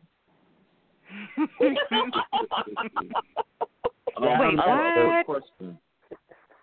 what? A real quick question. We still have time to do two? Because I don't know if your lines have gotten longer or not. So you're okay for two. Yes. Okay, go. All right. I love to do two. Okay. We'll do the bait and switch one then. Oh, okay, good. Right. Look, this is the way we're set up. I don't care what he says we're doing next. I'm ready. Okay. Here we go. All right. This is a bait and switch. My mind is telling me no, but that timeline of R. Kelly bump and grind is not the one that occupies my mind. I'm talking that timeline that got our workers liking the street walkers outside. Oh, if you ever doubted that pimp hand, imagine Trump explaining his work plans. Work first, get paid. Well, that's after Master get his way. I mean, he's snatching paychecks and benefits while his money's secure. He out here kicking it. People who never struggled before are listening, and they voted him in, and now they seeing the differences. Say, buddy, how's your America great yet? Are you sharing our embodiment of Trump hate yet? No, it's cool. My people know struggle, but I figured we were moving the points positive and playing money games while people live, so you don't even understand what the problem is. Well, we like 4 episodes into some shit that everybody already know. Hanging on to every syllable, still missing the side talk and cards, and twisted dealers dealing you, so what now? I mean, after they shut up about R. Kelly, is it too late to get back around to what Trump's doing now? Well, if they get to rioting for rations, would you be prepared for what happens? Go ahead and worry about muting R. Kelly. Well, he ain't saying shit. We need to mute this president and everybody involved in this obvious bait and switch.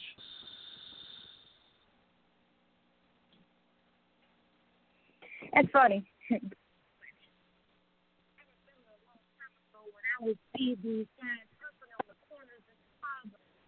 These games, and I remember one in particular called 3-Card Monte. I was sure that I could pick the card that he had put the ball on the most assuredly, because I've been watching it all along, and I had seen some of the guys do it before, and then we find it every time, and they get this back. And I knew that I could do it too. It was beautiful. They would add on it. Okay. Every time I do it, I do the same thing. One time they let me win. Once again, I be thinking that I could do it a couple of hundred. My pocket like they will. They can't hear you, baby. I'm sorry, you can't hear me. You're starting to cut out, yeah. Can you hear me now? Yeah. Is that volume better? You know, I'm gonna tell you what happens. I think that on speaker I'm too loud and I'm screaming, and then when I take it off, y'all can't hear me at all. So I have to find a happy medium in between. We can hear you perfectly right now. Yeah. Okay, I'm gonna leave it just like this. As long as I know, I'm gonna leave it right here. Okay, so I'm gonna start over. I don't even know where I was going with it, but bait and switch. Bait and switch. I remember this when I was a child, and I was in the Chi long ago.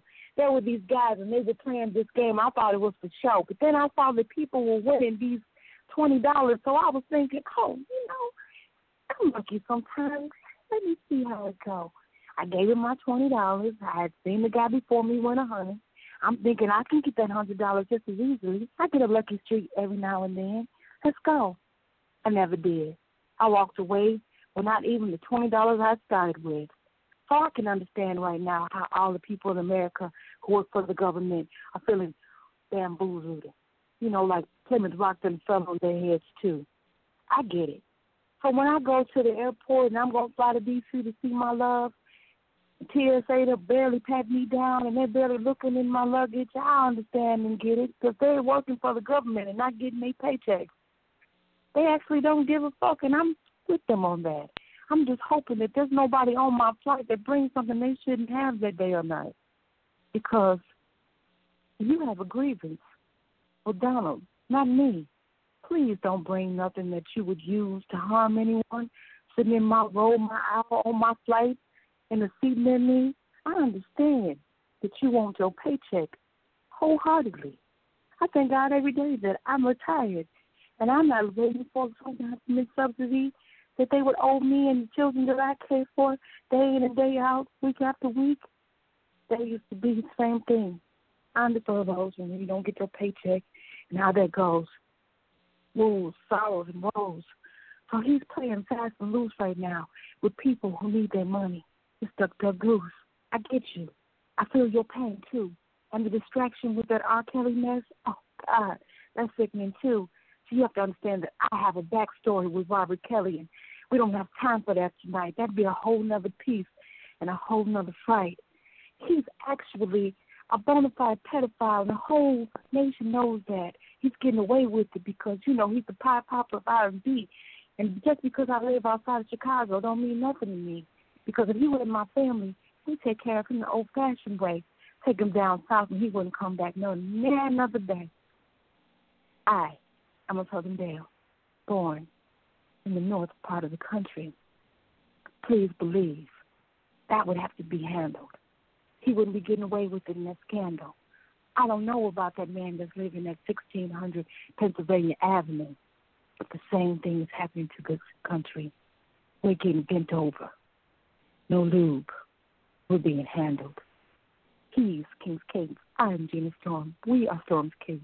Ladies and gentlemen, been hit with some bamboozled. That's our piece. That was awesome. Oh, yeah, when he said baby switch, I knew where I was going with it because between the Lifetime putting on a docudrama about an R&B singer who likes children ill and the president shutting down the government over a fence, I thought it was a nice combination, too. Him saying anything about kids after he had this detention center set up, please. Yeah. Taking children from their families. There were children in cages, in kennels, like puppies. Exactly. Children in cages, Jesus. I was just like, my heart. Now he's talking about setting up little camps, little tents along the fence. Jesus. So we can check them out, you know, if they're American, undocumented and whatnot. I remember another dictator who came and had a little camp that he set up before people were, I don't know, something bad happened to them too. Yeah. I got a lot of Jews in my family. That leaves a bad taste in their mouth. Hey, you know what? The last time, any time, that detention centers were this much a part of our country. Detention centers? Yeah. Detainees. Well, they called them detention centers in the day, or detention camps, if you will. Segregating people. But it was for one particular segment of our society. Now, the most decorated military battalion in World War II was a battalion of Japanese Americans who fought in Germany. They put it all out there. They came home to find their families and friends had lost their job, their freedom, their dignity, and had been put in detention camps. Oh, we would never do something like that. We have not learned. You understand what I'm saying, right? Indeed. Well, I tell you, the only thing that you can do at this point is just keep talking about it, and just something has to give. And I hope that not a lot more people have to die or suffer for that to happen. But something has to give. So. Yeah, well, it's like I said. 2020 is supposed to mean you got good, clear vision. Let's hope when 2020 comes, this country finally has good, clear vision. Yes, indeed. Yeah. Well, real quick, while we can. Be quiet, because if we're quiet, then we'll get away with it. Got to call him. Got to call him on all of it. Absolutely, absolutely. Our silence will allow him to do it. Yeah. Well, guys, thank you so much. That was great. Thank you so much, Stan. We enjoyed the opportunity to come through tonight and share. It's been a wonderful show. Thank you so much, you guys. Always you can find us at Storm's Cadence anywhere, or the Cadence Storm Poetry Show featuring Desire. That's also a group that we have. The Cadence is always spelled incorrectly with the K. So what? And right.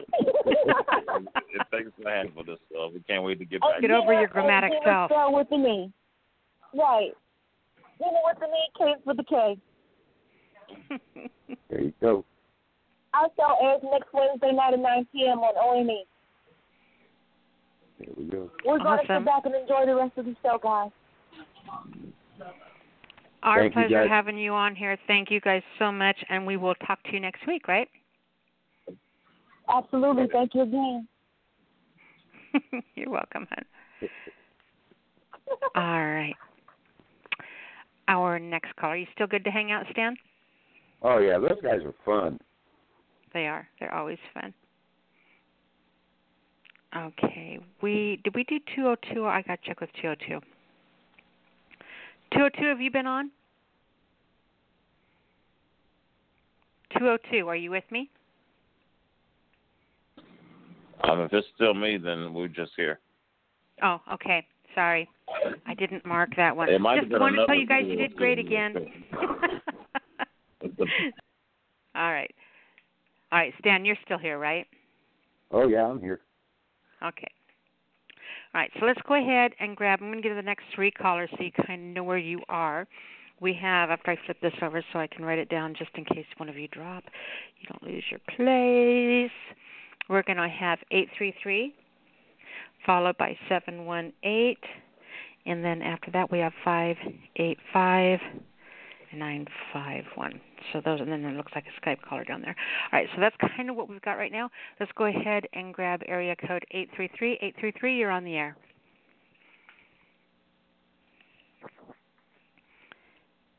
(833), are you with me? Let's try that again. Hi. 833. Yes, now I'm here. There we go. Hey, sweetheart. Hey, Nyla, how are you? Stan the man. Yes, sir. This is Van Meadows, a.k.a. Poetic. How's everyone doing tonight? Doing absolutely great now. Wonderful. Good. Well, the first piece I got is called Stormy Love Destruction. Ooh. The event known as the Disruptor of Hearts blew into my life like a natural disaster from the start. I mean, she whirlwinded my emotions, transformed my feelings like a hurricane over many oceans. This tornado of love drove icicles into me, and I wore gloves, so my fingers would not get frostbite as I touched her. A blizzard consumed my pattern of life with her. Controlled frenzy can only describe the miles per hour this storm was passing. Passing hail through my ventricles, it was massive. The level of destruction her tornado did was enough to ruin cities, and my neighborhood was the stop on her path. Pouring out her wrath, I mean the purple rain moved in and out. This torrential downpour left no doubt that her hurricane was ready to manifest. A lifetime of pain and unrest. A kiss on her lips as the tsunami left devastation all around me. The raging lightning and thunder called her a goddess, then left me to wonder. Of all the options and choices, she had to unleash her forces. No way this Category 4 ice storm would allow a life of norm. Now I'm left to rebuild from this ice freeze. But at the end of the storm, the rainbow shows me I can breathe in peace. Ooh. Wow. Oh. Love those metaphors. Loved them. Thank you. Oh. I absolutely love the way you were able to bring. You had some really good rhyme, what I call non-predictable rhyming in there. You had it was very lyrical the way that you wrote it. It's like when, and it's so hard, and I pick on life. So if you've done this, I am not picking on you, but I use the word life because it's a really hard word to rhyme. Right. But usually if someone is writing a rhyming poem or they're wanting that lyrical quality, so they're going to do some sort of a rhyming pattern within the piece. If they come to the word life, it almost always gets paired with. Can either of you guess? Strife. Exactly. Why? So every time I hear someone and life comes up, I almost will guarantee you the next line will end in strife. And so I think that one of the things that we should strive at as writers is to do non-predictable rhymes, even if we use an internal. Mm-hmm. Like you can't, absolutely. The word life and the word ice does not rhyme. But if you do life, ice, the stress syllable on the I, the sound rhyme, you can make those two words rhyme the way you deliver them. Songwriting is notorious for doing this. So, but you had some really surprising rhymes in there, and I absolutely loved it. Well, thank you so much. I appreciate that. You're very welcome. Go ahead, Stan, your turn. Well, like I was saying, this did not seem to be a very nice lady at all. But that's how it is. You have those feelings, and it's not always for the right person. It's just not. It's just not. You're all in, and they're not there. Absolutely. That is the strife of life. There you go. I love it. It's got to go cliche. Yeah. I love it. Hey, and I like that piece. That was excellent. That really was. Thank you, Stan. Thank you. Am I good to do another one for you guys? Please. Oh, please. All right. This piece is called No Longer Blinded. When I close my eyes, I begin to fantasize about a moment in time where the imagery was fine and our canvas of pure pulchritude was met with brand new metaphors to include a radiance of ambiance so pure, pure enough that the streets had no cure, all the golden honey of an existence, of a love so magnificent that the control of emotions lost the bonding agent and closed to seduction. The visionary spoke to me. The missionary paved a way for me to search out more intense heat, so intense that the molten lava cooled at her feet.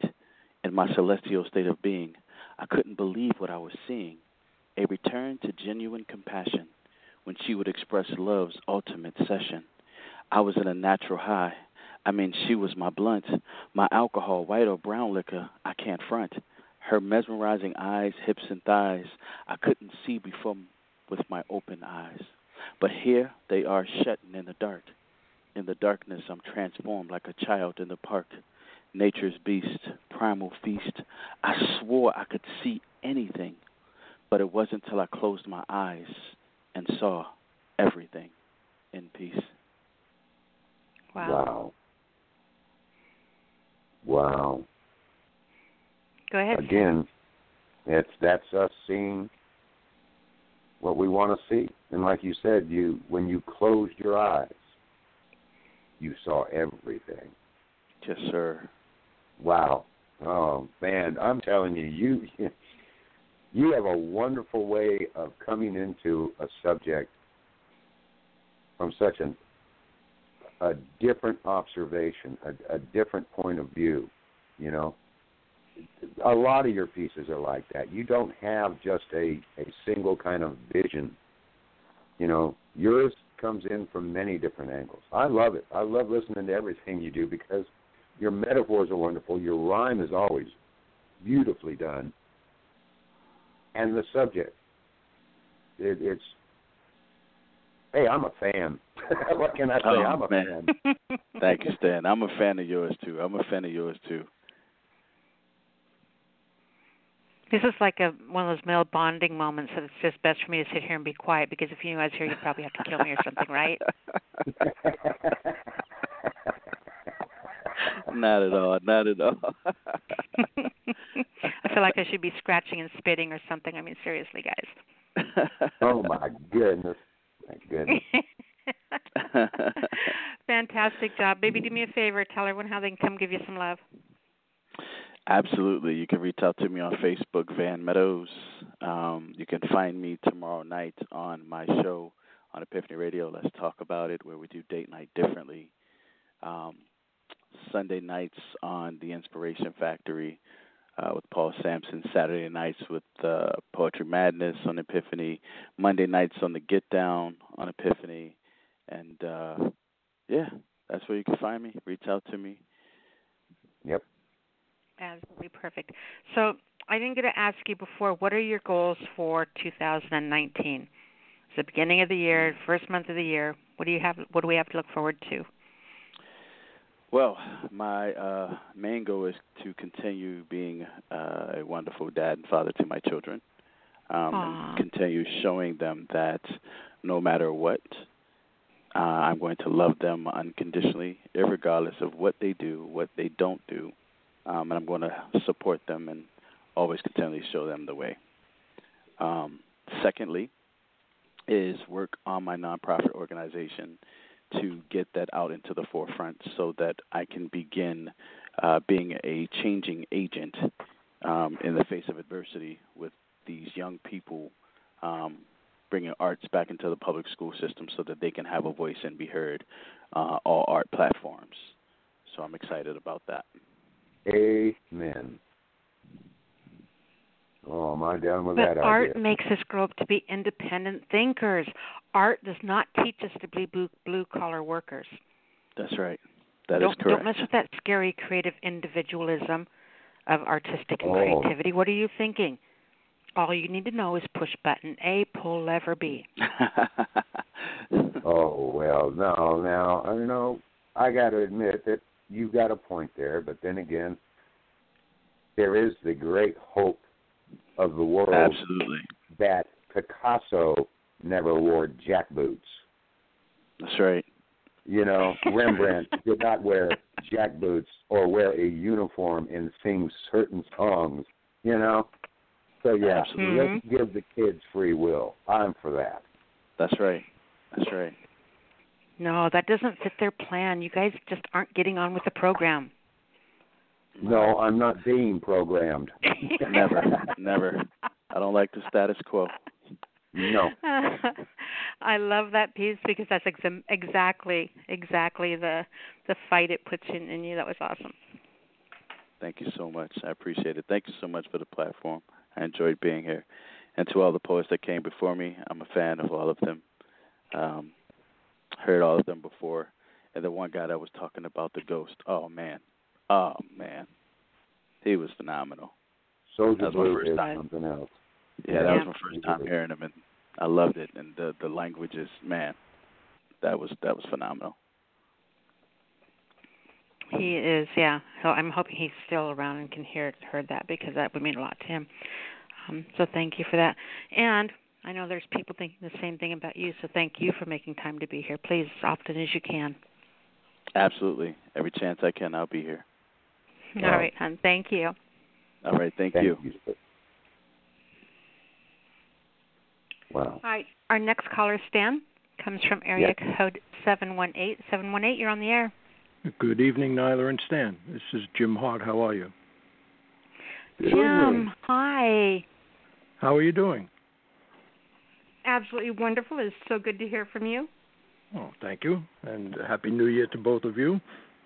And to you, sir.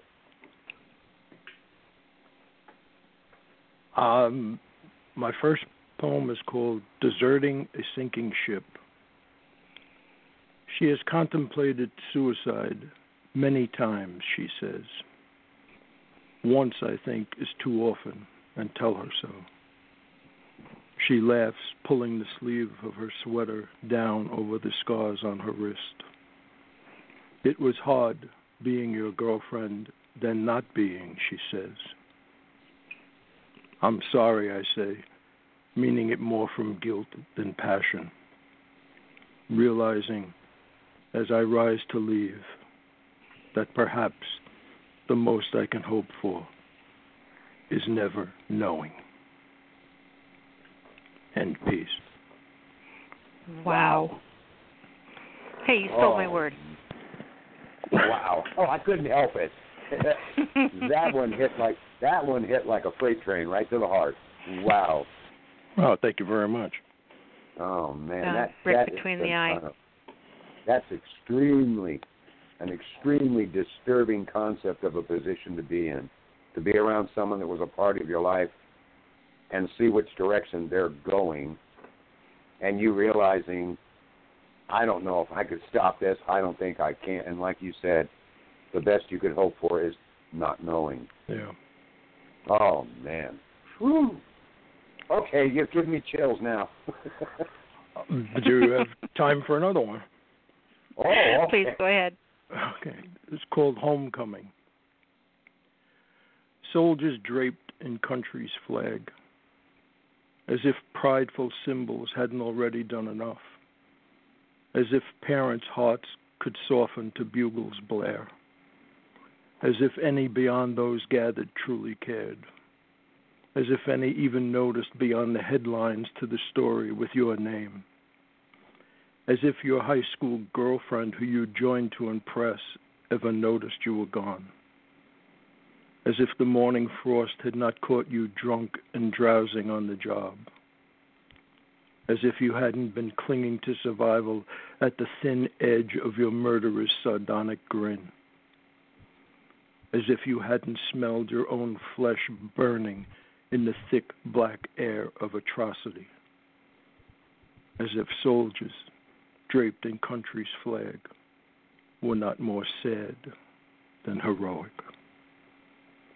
End peace.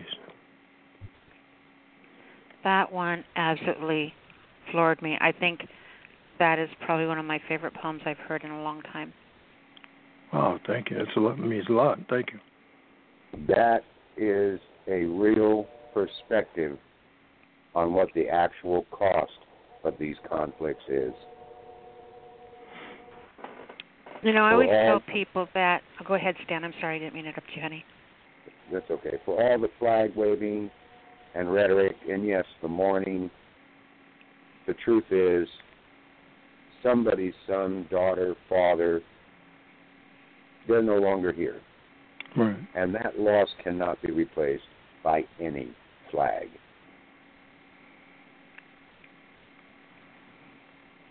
Yeah, there's just no need for losses of this kind anywhere, I guess, but more so as we get further down the line and stuck in places we don't really belong, you know. True. Mm-hmm.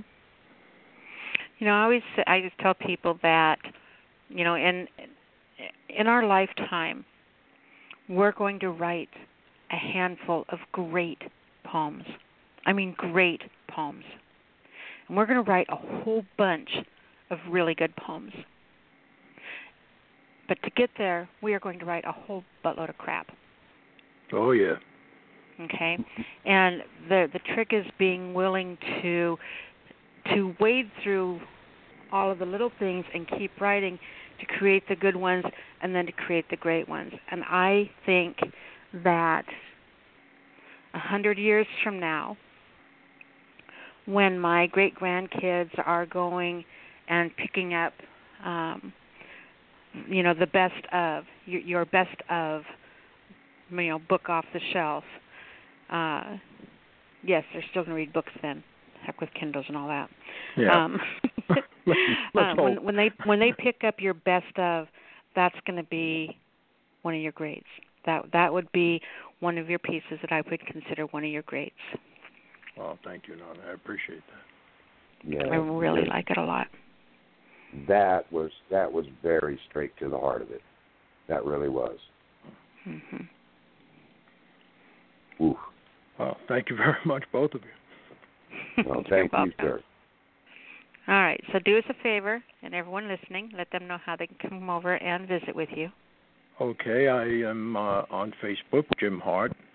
I also have a webpage, jimhartpoet.com, and I have 3 books, 2 poetry, one Ramblings of a One-Eyed Garbage Man, the other one is A Handful of Smoke, and a detective novel at Tom Collins to Go, which anybody can go to Amazon and pick up if they so choose. Outstanding. Wonderful. All right, sweetheart. Okay. Have a good night, and thank you very much for the opportunity. Oh, you're welcome, and hopefully you'll be able to call in next week, okay? I hope so. Thank you. All right. Thank you, sweetie. Bye. Love. Wow. Really? All right, Mr. Stan, Mama's man. Sorry, I had to throw that in there. She pays me to do that, you know. Oh, okay. Money well spent. Yeah. Our next caller comes from area code 585. 585, you're on the air.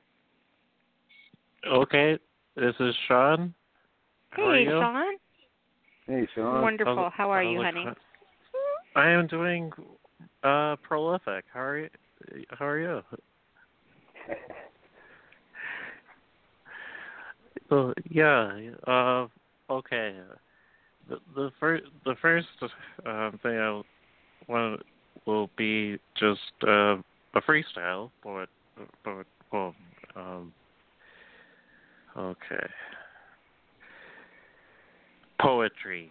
Why should I do it? Is it just me, or is it something outside of me, externally?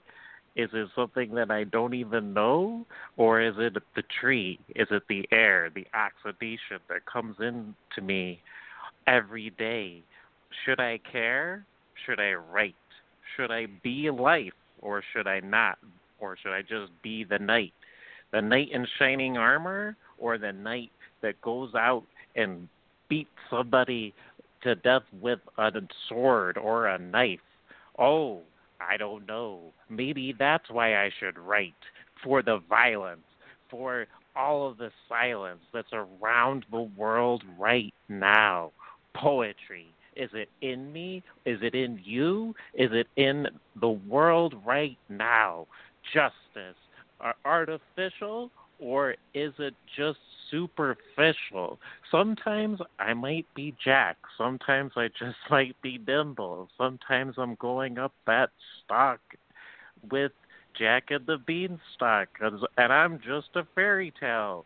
I'm a poet, but people know me as something else sometimes because I have a little bit of anger in me. You know, I could be in the shadows.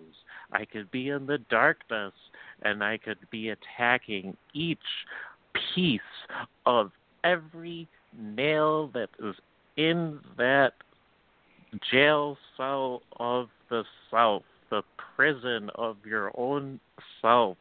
The poet expresses this. This is part of you right now and is part of me and part of everything virtually. You see, because we are all a part of poetry. We are all a part of poetry as long as we are geography, as long as we are what is astrally out in the ether right now. Is that electricity? I think so. Connecting you hyper-communicatively, bringing it back down to the DNA. It's poetry. Poetry is artistry. Fuck the status quo. We just gotta break the norms and be it. Poetry. It's me in the day. It's you in the day. It's everybody in one little speck. You can be poetry. The dust that makes you life. You can be poetry. You see? It is just straight from the mind telling you why poetry. Okay. Okay, I'm done now, he says. Go ahead, Stan, I'm sorry. He had me at fuck the status quo. You were my hero right then. That was wonderful. That was wonderful. That's a great flow of thought right there. Yeah, I was inspired by the last guy. What was his name? The last poet that was talking about all the art, the art program and everything. Yes. Mm-hmm. Yes. Yeah. Yeah. And they have one called. My second one is called Balance. Where can we attain the balance? Is it in our rhythm or lack of it? Is it in our sense of individuality or is it in our collectivity? What is better to have, extremity or nothing? They say that the truth is extreme and to make it moderate is to lie. It is what is told to be, but what about the balance in between the extreme? You certainly need to manage the middle. You know what I mean? As well, in between the extreme, which is seen as the ultimate goal of attaining the peace within. And I am not going to tell you to give up on any of your beliefs, religions, forms of spirituality, etc., as that would be wrong of me, but just gain peace for yourself, gain balance for yourself, and see to how that is in the outside world and also what lies in the inside of your world, and it's in you, it seems. Though all of it really is not sometimes, because it's just a mirage of what you could be right now, because that, to me, the spirit is who you are, and that is what is empowering your balance. So you tell me, I'm just trying to find a balance, to build a balance between it all, amongst all of the tumultuous traumas, dramas, crimes, murders, deforestation, and all of the chaos in the world today. I've been told to believe that I'm supposed to be some god or something, but I don't agree with that at all sometimes. It's too arrogant to think so. I'd rather be humble and know where I'm ignorant. The possibilities are always there and always will be, yet they are only open when we are open to our own sense of balance. And boom. I agree with that, yes. Absolutely. It is arrogant to think that we have the answers. when there are still so many questions. Very nicely written, sir. Thanks.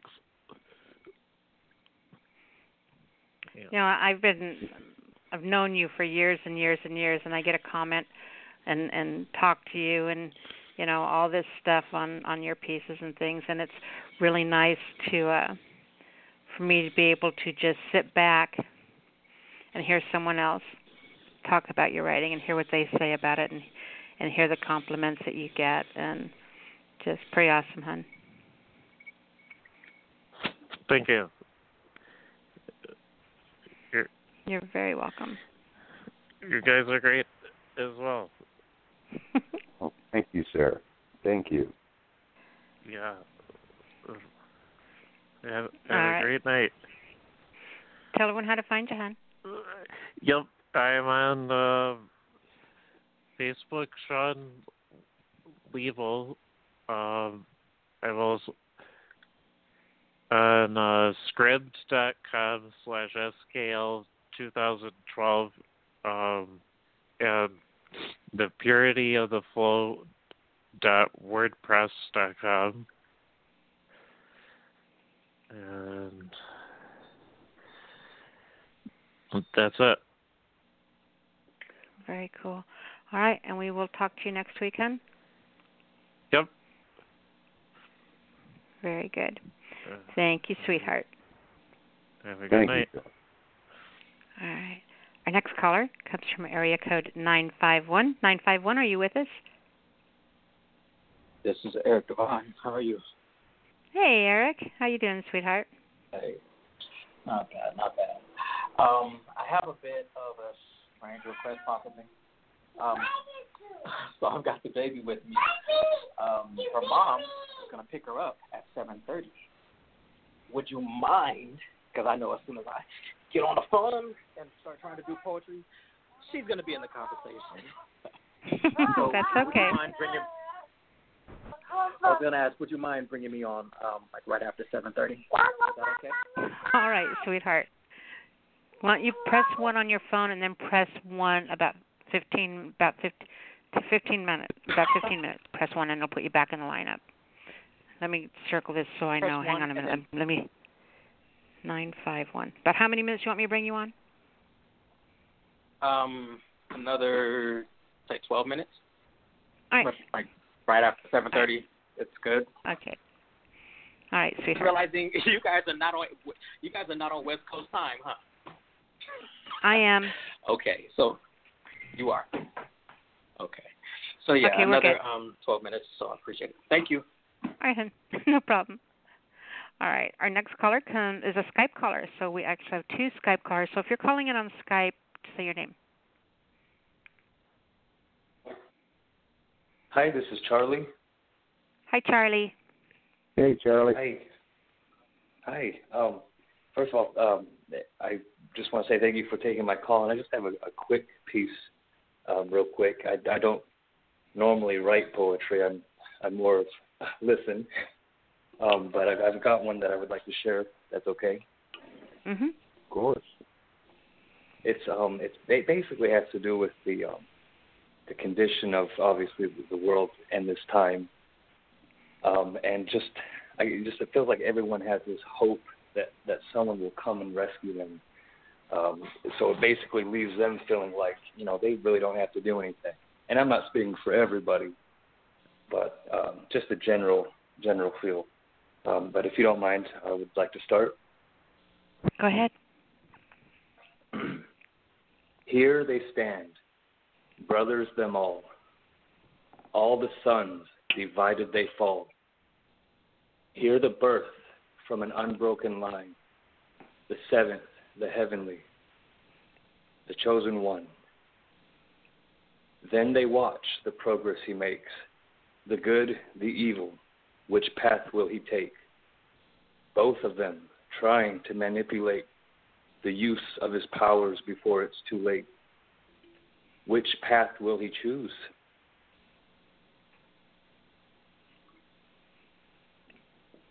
Is that end poem? Yes. Okay. Sometimes I don't know if someone's doing a dramatic pause or if it's the end of the poem, so when you're done reading, let me know so that you don't think we all just disappeared on you. That was very strong, very great piece, hon. That is well If you don't mind, can I share one more? I'm so sorry. I'll be off in just a second. Mm-hmm. Oh, yes. Okay. As the sun breaks above the ground, an old man stands on the hill. As the ground warms to the first rays of light, a bird's song shatters the still. His eyes are glazed. See the madman in his gaze. Fly on your way like an eagle. Fly as high, touch the sun. Fuck my pussy, suck my dick, lick my balls and eat my shit. Smell my schmegma. Gotta love it. All right, so. There you go. Yeah. So our next caller, Stan, is going to come from. Was 585? Who is 585? I see 75. Okay, I think we skipped. Let me double check and see if we've had 585 on. 585, are you with us? Have you already read 585? Yes. Oh, okay, Sean. Thanks. I got mixed up on the board. We had two calls drop at the same time. So, all right. Oh. Let's go ahead and grab 773. 773, you're on the air. Hello? Hi. Hi, this is actually my first time calling in. I'm kind of liking what I'm hearing so far, so I'm kind of nervous. I don't know why. My name is Jamie. I guess the protocol is just read your pieces, I guess. Please. And we're going to have to, because we've got, let's see, we have probably at 10 people still on hold. We've only got 37 minutes left, so we're going to drop it down to one read, so you can do one poem. Oh, not a problem. Okay. Not a problem. I was just only planning on doing one anyway. But so if you guys had two pick out your favorite, because we're dropping down to one poem. We've only got 34 or 37 minutes left. Okay, go ahead, sweetheart. I'm sorry. It's okay. I actually just wrote this about a week ago. I call it Beauty in the Ink. You know, like Beauty and the Beast, except my beast is my pen. I tried to hide you from the world because I knew they wouldn't understand the way I could get you to make them feel all at my command. But they don't know that it's you that's pulling the strings. It's you that gets me to react. You're the only one who knows I'm so afraid to move forward, but even more afraid to move back. But I communicate through you as you convey it to the pages in hopes that someday these words will see the big screen and stages. It's engaging when you taunt me because it gets me to write, and that's why I fight. You're the only one who gets me, so I need these conversations. Other people don't seem to understand the proper word combination as they repeatedly fail at trying to invade my nation. I'm just trying to get these words out of my brain. They're attached to feelings that's so hard to contain, and it drives me insane, and that's so Bane, and that's B-A-N-E, but I need it to L-I-V-E, because it's C-O-M-P leads me, yet it defeats me, because nobody sees the war going on inside my head. Nobody hears the silent screams and the arguments when I'm alone in my bed, but you're the only one I let in on these conversations with myself, from my insecurities, aspirations, disappointments, and health. You move with stealth. You're the first one to respond. See, you swoop down to cradle and then you latch on, but nobody knows you exist until you violently take over my wrist, enraging my heart, dictating to my brain, increasing my pulse to help maintain, and you burn right through my energy, and I let you, and we just call it synergy. But I can't complain, because technically I've been dating my pen, and we're so dependent on each other that we decided to let's go ahead and get engaged then. were registered at Crate and Barrel, because that's what I carry in these crates, and I've shaped this barrel that'll aim, cock, and fire away at anyone or anything that threatens to take me away. See, my pen is envious, calculating, and it's insecure. It's omnipresent, so it beats me to the door, and I can't figure a way out, and I can't take it anymore, but I'm trapped, and I can't leave, and this often fills me with rage, knowing my pen is the only one to release me from this cage. So I engage, and I set the stage, anticipating turning a better page. But it writes what's right, both day and night, forcing me to see the light with no hype, and that's what I like. But I'm starting to feel some type of way, and that feeling is growing by the day. But I've got people trying to convince me to leave with proof and points on why I shouldn't continue to believe or conceive. But together we're magic, and there's no other way I'd rather have it. See, my pen has been there by presence and definition, front and center of all my exhibitions. So how dare I try to hide or downplay the survival skills, equilibrium, and the words it's taught me to display? So you may not understand this, but I'm going to stay and fuck what y'all think. It's always been this beauty in her ink. It's reliable, supportive, and unbiased, and it's dangerous on the rampage. So don't try us, because I'll defend us to the death and curse any naysayers with my last breath, and I'll crush your windpipes with my last step, and that's why I said yes. See, I know it has my back, and it doesn't operate off feelings, just facts, and I love that. It's only tangible to me, and it trusts me to be the face of this campaign. See, we're our own team, and we speak our own language, so what's understood doesn't need to be explained. That's the energy. Holy moly. Really? That was phenomenal. Go ahead, Stan. I'm sorry. Thank you. Thank you. Well, I'll tell you what. For someone who just did this for the first time, that was excellent. And your ink is excellent as well.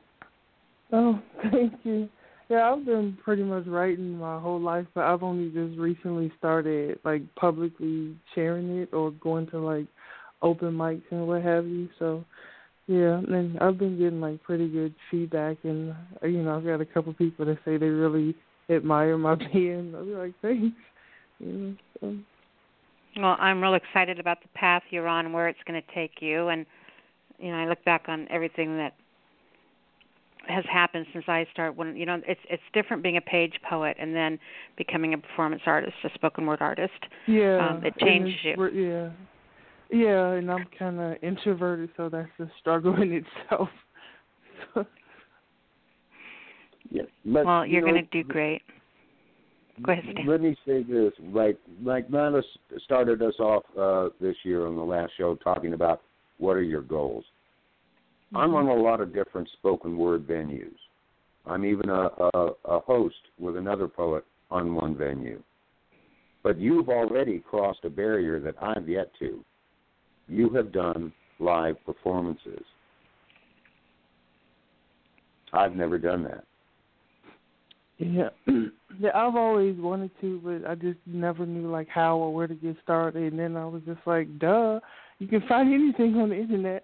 So I just looked up like local open mics in like my area and just, you know, push myself to go because I'm just like, I don't really like going places by myself. But then again, I'm not like a crowd kind of person, you know.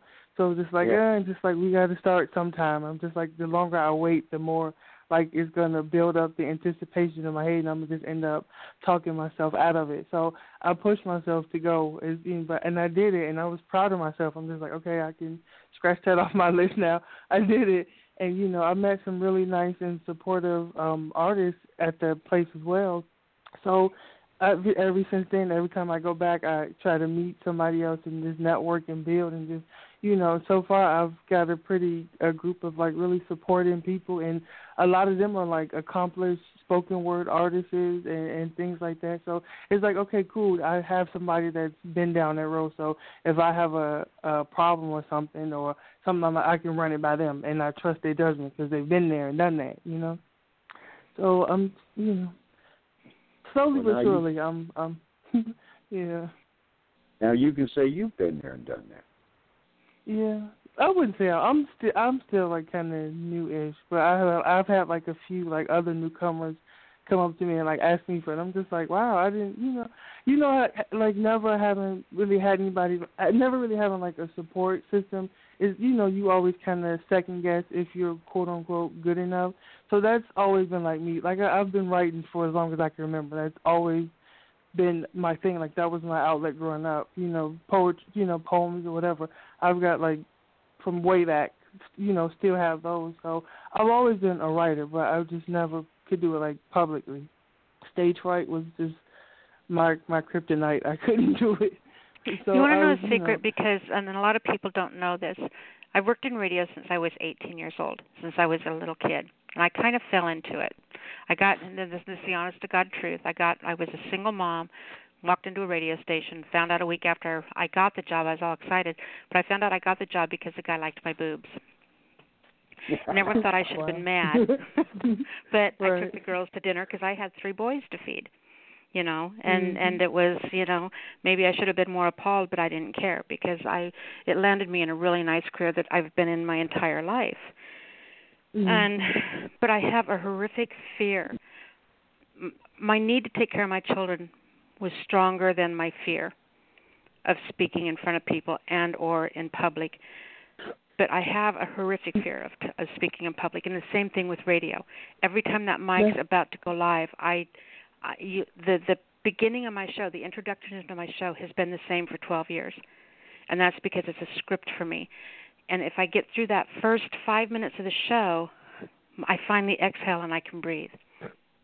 The same thing is true with doing spoken word. Pick out a couple, 3, maybe 4 pieces, but 3 is a good number, of poems that you really like, and pick them up and read them. Sit there and read them out loud to an invisible person sitting in a chair.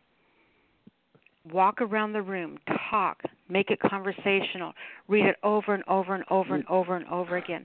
I recorded myself reading 3 of them. That's actually how I started recording poetry. I recorded myself doing 3 of them, played the CD over and over, and spoke it along to the CD.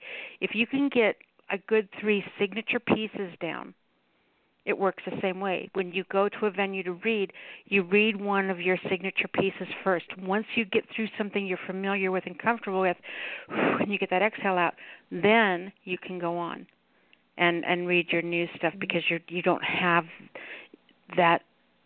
You don't understand what I'm saying. Yeah, you don't have that grippingness. That's a lot of the advice that I've been getting. I'm just like, you're really good. You have a lot to say. It's just like try to like get off your phone. So it's just like now that's what I've been trying to do is like memorize it. And I'm just like my memory. Don't try to memorize it and don't read them off your phone. Get an old-fashioned printer and print them out, please. Stand up there with your piece of paper. Those are your words. They deserve that. You don't have to read off of it, but if you ever get lost, they're right there. You have them. And you can jot down, get your place back, and keep going. Yeah. So fantastic tonight, hon. Yes. Thank you. You were wonderful. Thank you. You're very welcome. All right, do me a favor. Tell everyone how to find you. I am on Facebook and Instagram as Jamie Honeybee. That's only just 2 social media things I'm kind of applying right now. I do have a book that's coming out. I'm excited about that. Finally got everything together, so I'm excited about that. It's poetry /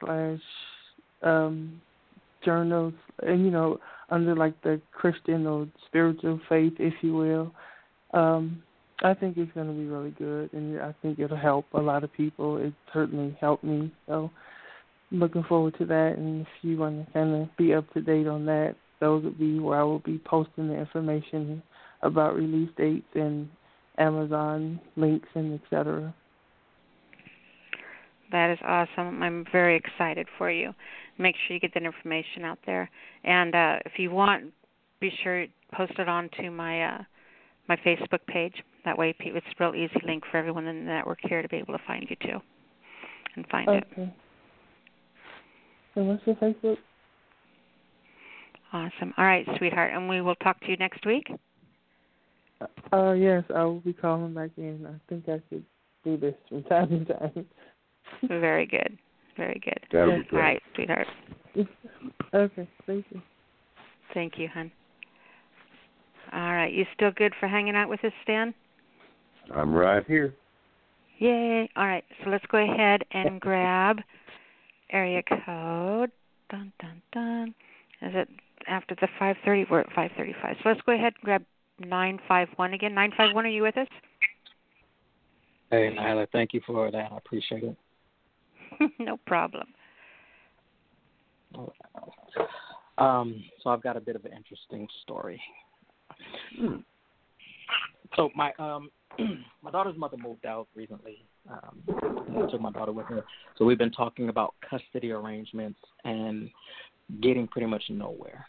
So I'm anticipating this going to court. I'm not looking forward to that. I've been trying to avoid that the entire time. You know.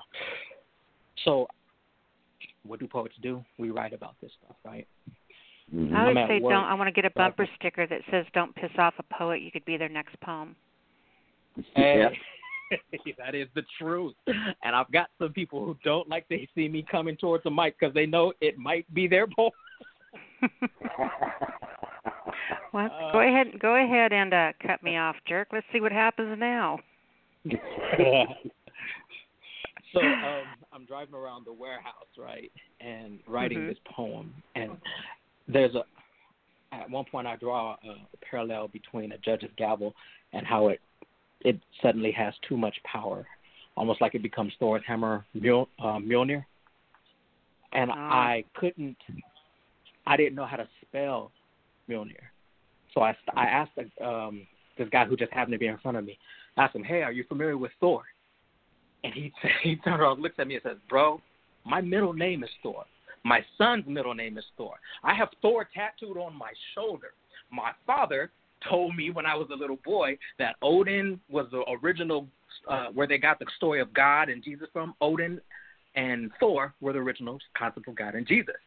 I was like, wow, how did I just happen to ask the perfect person? Turns out he didn't know how to spell Thor's hammer either. So I started to write the poem, and I was going to put him in there put something in there about him not having to worry about this hammer. And I went to talk to him later, and it turns out he's fighting for custody for his son too. So that kind of changed all the game, right? So so this is the poem. On child custody, this is the title.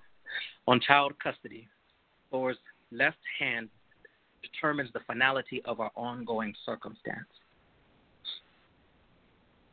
Above the carnival bark din in the halls of family court, the clock reads half again 2 shattered breaths. A girl, the waking bone and brittle of me, drops her head. Its measured descent auction has fallen silent.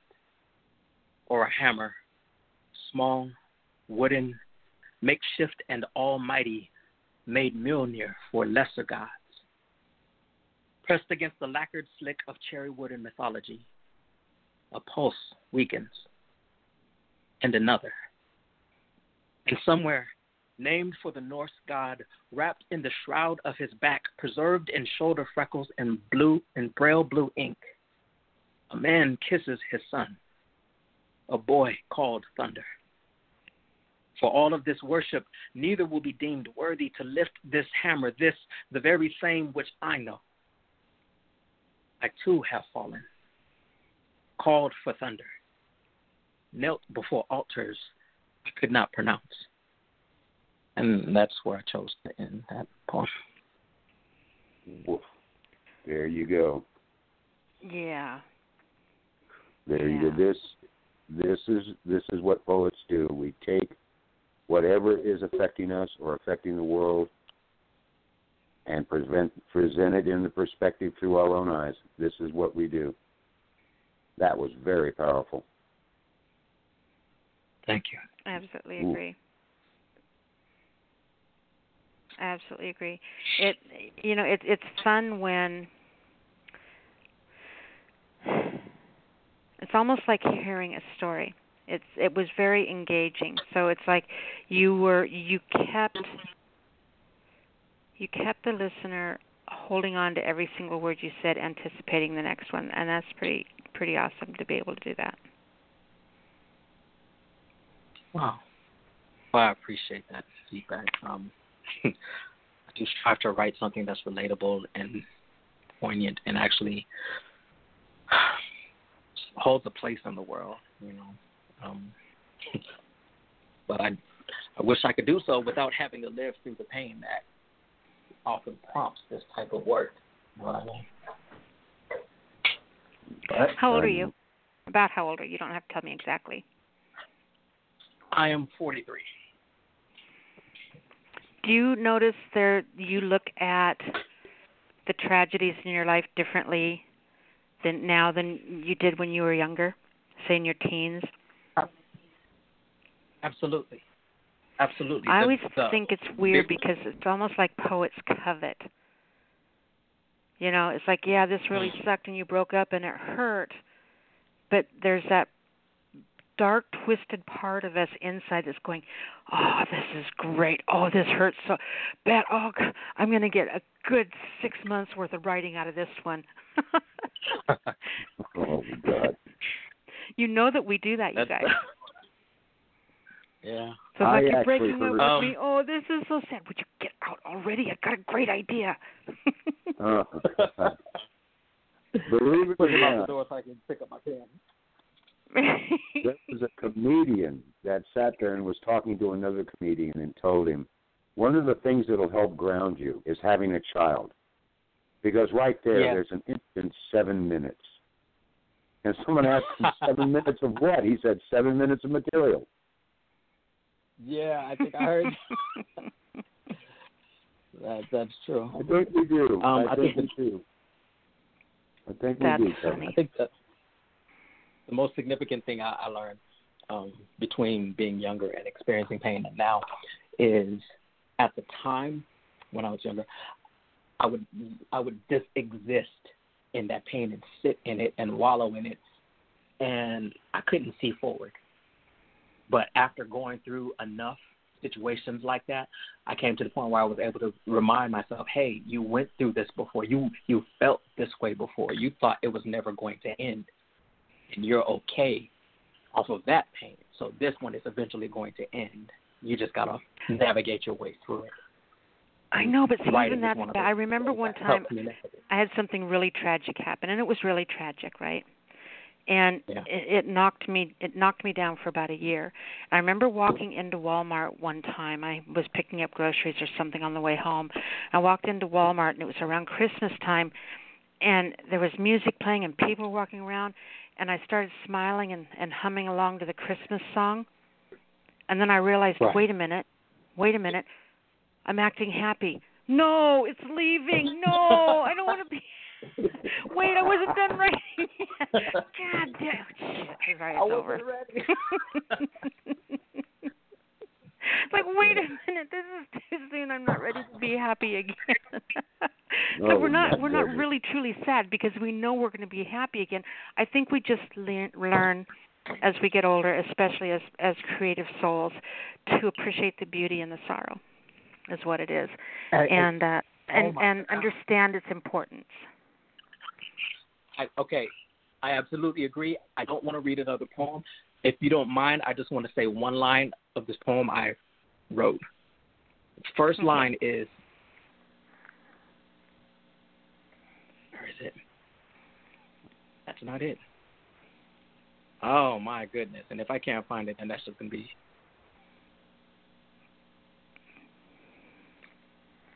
How the wretching this day. I don't think that's it. Okay, so I don't see it. Then that's what you're going to come back and read for us next week? There you go. Oh, it's maybe 5 lines. Maybe. That's your homework. Maybe 5 lines. So that means you can read 2 next week. Because that's your homework is to find that poem. Find that poem. I'm with there you go. Oh, you know what? I actually found it. Okay, go ahead. But okay. Yeah, it's like 6 lines. Okay. How eloquent pain, how melodic a morning we're lifted, how the poem delights in sorrow, in tears and gifted grief. I won't read the rest of it, but but that concept is right there. Yeah, and kind of in how the poem enjoys pain, how the most beautiful, I've heard it said, the most beautiful art is born out of pain. Mhm. Yeah. So anyway, I know you got people waiting to get on. I love talking to you guys, but I don't want to take up time from the people behind me. Let's get folks on. Thank you, True the Poetic on Instagram, if you want to follow me or whatnot. Thank you again, folks. Thank you, True. Have a good night. Thank you, sweetheart. Right. Hey, did you give everyone your Facebook page again? True the Poetic. At True the Poetic. TRUE the Poetic. No spaces. All right. Awesome. All right. All right. So our next caller, Mr. Stan, comes from area code 832. 832, you're on the air.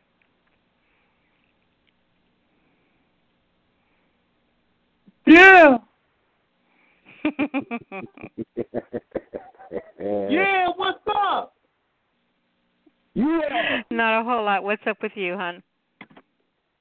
Yeah, this is Chipotle Tulips. Well, hello, Tulips. Don't say that to me.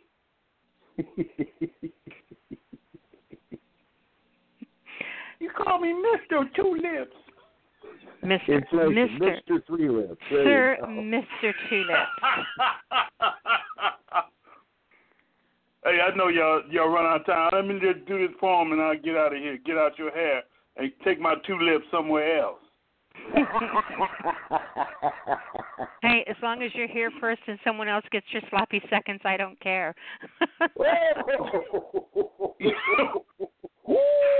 Ooh, you naughty. You're naughty. You're a naughty lady. That's why we love her. I hear you, brother. I hear you, brother. Okay, let me do my poem. Oh, this is I'm gonna change my mode. Okay, y'all ready? We're ready. Okay.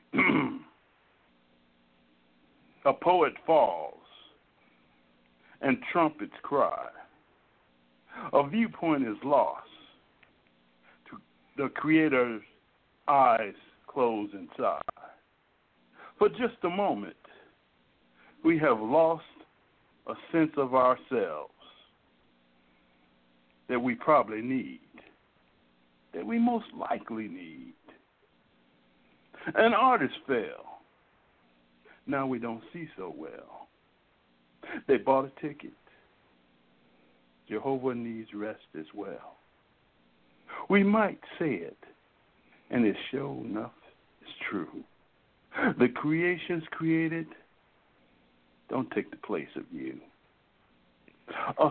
The soul of a spirit will never die.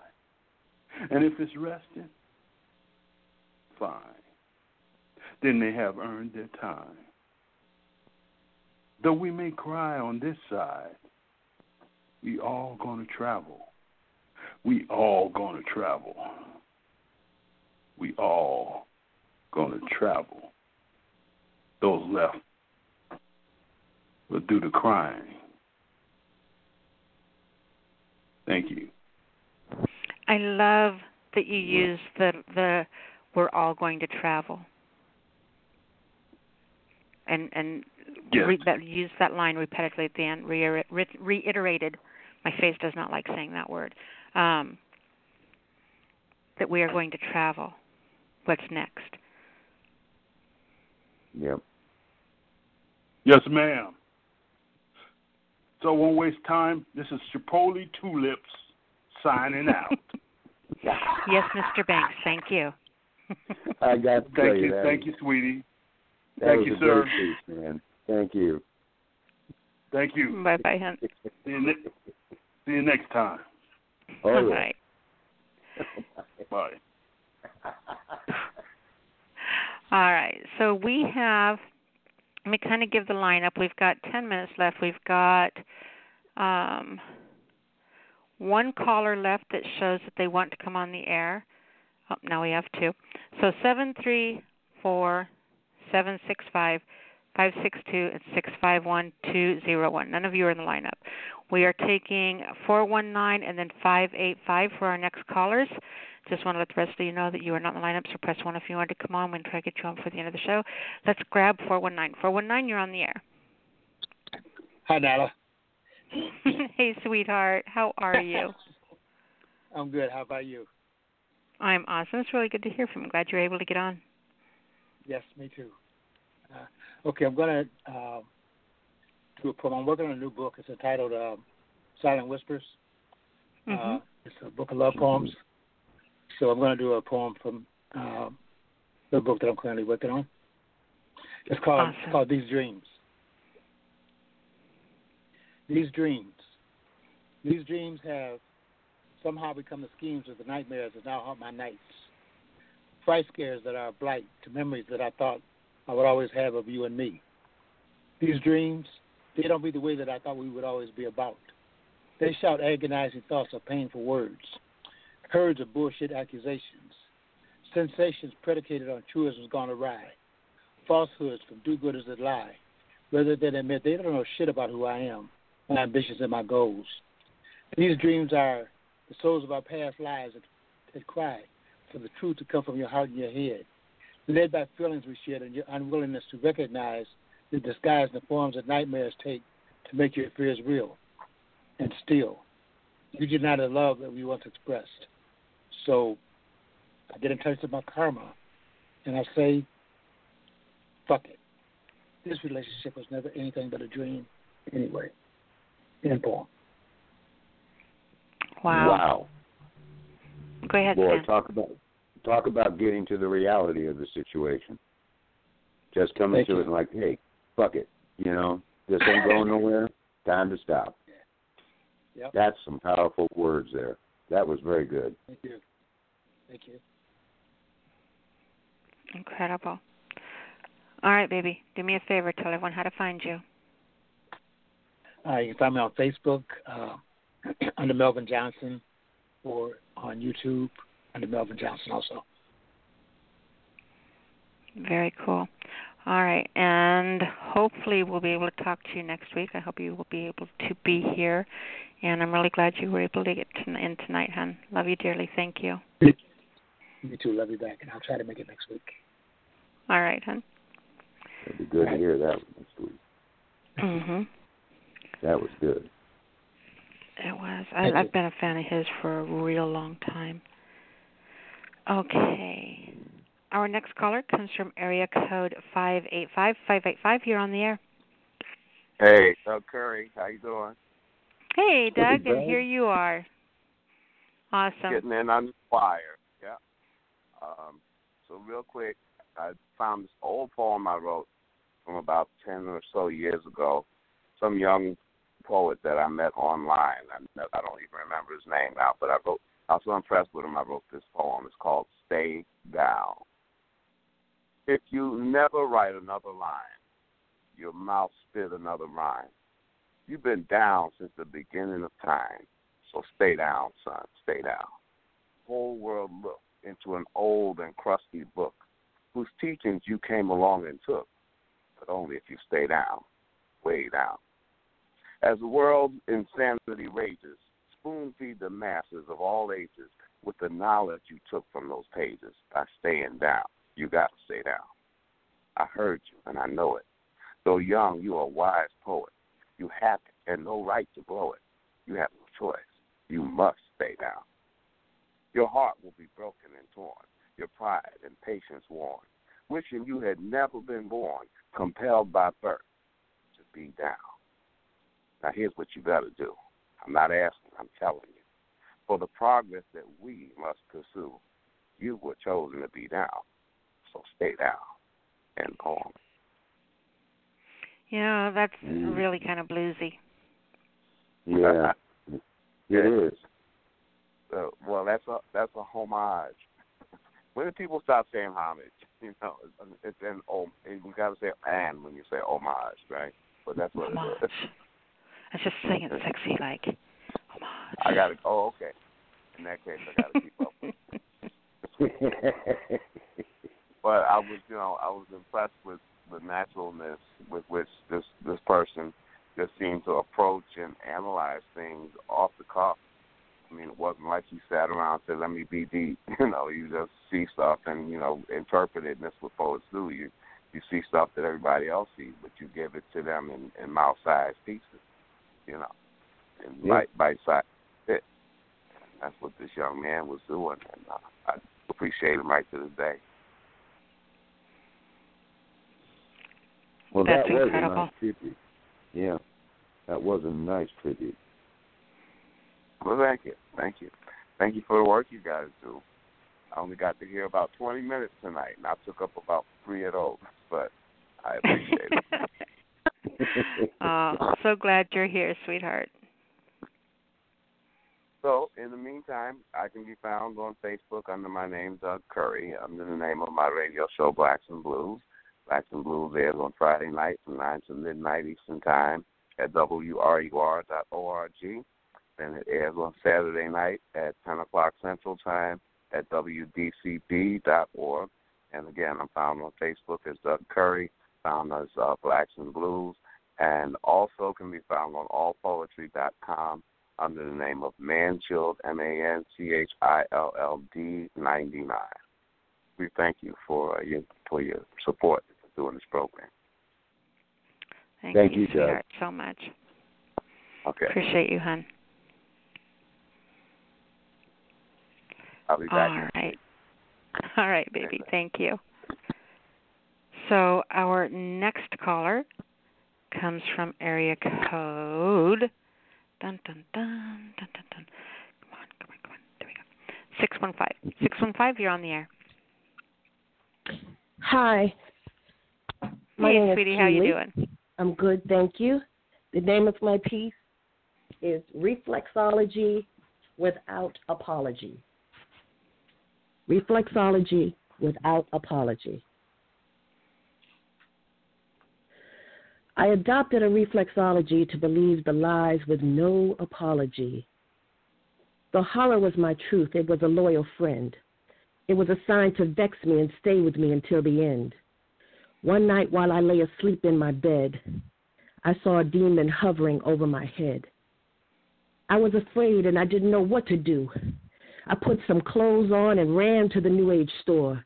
They sold me a talisman, crystals, salt, some sage, and a whole lot more. They told me to burn some stuff around the house and wash the floors with some salt-filled water. I did all that, and bad dreams made me scream and holler. Those things that I bought only made things worse. The house made noises. I had a poltergeist. Incubus came and told me I was his wife. Jezebel came against me through my mother. Accusation came against me through my brothers.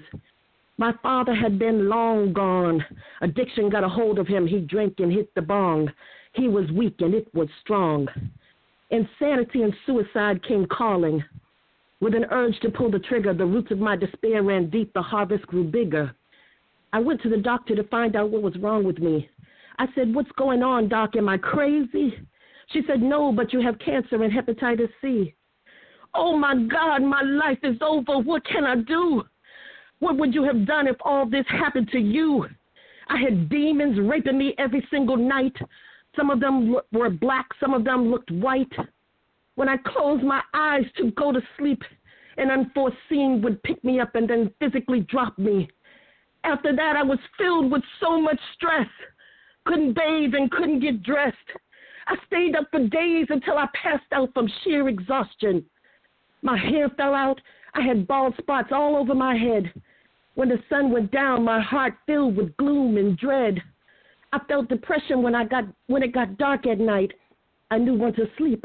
I was in for another fight. 1,000,001 ways to die and reoccurring dreams and night sweats. Am I in hell yet? I went to church seeking help in a daze. The preacher man told me demons do not exist these days. I said, well, can you please come to my house and tell them that and make them leave me alone? My once peaceful house no longer feels like a home. I said, whatever, man, I'm out of here. I went to another church and repeated the story while sitting in an office chair. This time, the pastor believed me, but his eyes were filled with fear. Resist the devil and flee was his advice. I'm effed up, preacher. What is happening to me? That's all you got to say? I started crying like someone close had died. I couldn't see because of all the tears in my eyes. I had visions of death playing like a movie in my mind. Please, please, please, somebody, take me out of this misery. I was at my wit's end until Jesus was referred to me by a friend. She asked me, are you sick and tired? Do you want this torment to end? Then accept Jesus into your heart. He'll love on you and give you a fresh start. He can and he will set you free. Only in his name will these demons flee. See, you had a door open because you bent your knees and bowed to Baal, using them dildos that you had for sale. Every time you squirmed in ecstasy, you were really saying to the spirit of perversion, will you marry me? Now repent and throw all that stuff out. You need to shut those doors so incubus and succubus will bother you no more. Forgive those who hurt you so your family relations can be restored. Shut the door. Shut the door. Shut the door. Praise the Lord. Please the blood. That's your gun. Worship is a weapon. Take the battle to intercession. The devil cannot stand against these things. Psalm 91 says, there's safety under God's wings. When Jesus was tempted, he used what was written. The word of God is another weapon to use against his foe. Learn how to use it and the devil will leave. He eventually will go. You must fast and pray and learn how to flow. I said to her, why couldn't the pastors tell me this? She replied, they didn't go deep. They didn't go deep. They stayed on the surface. They couldn't help you because they just didn't know. The spirit of religion didn't allow the spirit of God's truth to flow. They didn't believe you because the fires of purification they had not been through. I sincerely thank you, Jesus, for what you did for me on the cross. I am pure silver, no more dross. In peace. Absolutely beautiful testimony to your faith, to your heart. Just an incredibly strong piece. That was phenomenal. Thank you. That You're really very showed welcome. a real battle to find faith, and you found it. You found your way. That was a great write, and I love the emotion and passion you put into the delivery on that. Thank you. Absolutely phenomenal, honey. Incredible. Well, you can find me on Facebook. My name is Keely, Keily, Denny, Denny. I also have a page on Facebook called Snippets of Wisdom, and I bring words of encouragement and have Christian words of encouragement and stuff like that on there. Very cool. All right, sweetheart, I hope you come back and share with us again. Absolutely incredible piece. And I think that's it. We'll talk to you next week. Thank you. Have a good night. You too, honey. You too. All right. So our next caller, fighting with the board, can you tell? Our next caller comes from, oh, come on, area code 562. Can you hear me, 562? I can hear you clearly. Good evening. Awesome. Okay, I'm going to get on and get off because I know we're in the overtime period. I am Samuel Rain, and you're listening to the Speakeasy Cafe. So here's this piece. Seldom spoken, claimed by many, believe me, I will speak this last breath. Inhale me. I am freedom. In peace. Okay, that was a little too fast. That was a nice brevity, though. Thank you. That was just a tease. I don't know what you're thinking. That's probably well, exactly I mean, it wasn't enough. It was too short. Of course. Okay, so it was awesome, but it was too short. Come on. Okay, well, because I want them to turn the page and read the next poem. So here's the next poem. The world's a better place, one would ponder. As the taste of famine fills the land, death's past, man killing man. You remember greed, the habit, the have and nots, wondering who's next. Earth's billion seeds lost in yesterday's tomorrow in peace. Oh, man. Uh-oh. We've got a man that knows how to put it in a compact package. That was nice. that was phenomenal. Nice. Thank you. Well, I have to thank the people that I've worked with as well, NA Divinity Publishing, Mr. Eric Devon. He's one of the dopest editors I know, and he's I've been working with him, and he's been teaching me a lot. So I have to give props out to him. Very cool. All right, sweetheart. So we are. Make sure that you give your. Can you give your Facebook page one more time for me? You can find me as Samuel Rain, and you know you have the right one when you look for Dark Man Blues. Dark Man Blues. Awesome. All right, sweetheart. Fantastic job, honey. Thank you. You're very welcome. That was all solid, right, guys. brevity. Yeah, it was. Indeed. All right, so we have one caller, 765. Your hand is not up. If you wanted to come on the air, 765, please press 1 and I can bring you on. Stan, before you take off, my love, do you want to read one more piece? Yeah, I think I'm going to go ahead and revisit something that you had me do as homework. Yay for homework. Which was having coffee with Sigmund Freud. I remember that. Yes, you did that to me. Yes, you did. That was me. Oh, so I wrote a piece that was Sigmund Says with coffee. In this text, direct quotes of Sigmund Freud, some excerpts of a fictional chat. I will endeavor to reply poetically, as if he and I interact. Sigmund says, unexpressed emotions will never die. They are buried alive and will come forth later in uglier ways. My reply, I agree, sir. We must show tolerance. Give heart and mind words for passions vent. Before better coarse words that might offend than suppressed emotions expressed in violence. Sigmund says, civilization began the first time an angry person chose to cast a word instead of a rock. My reply, a bit ambivalent on this one, sir. Of insight and accord we do reside. Yet where the civilized in any authority where people's free speech is denied? Sigmund says, words and magic were in the beginning one and the same thing.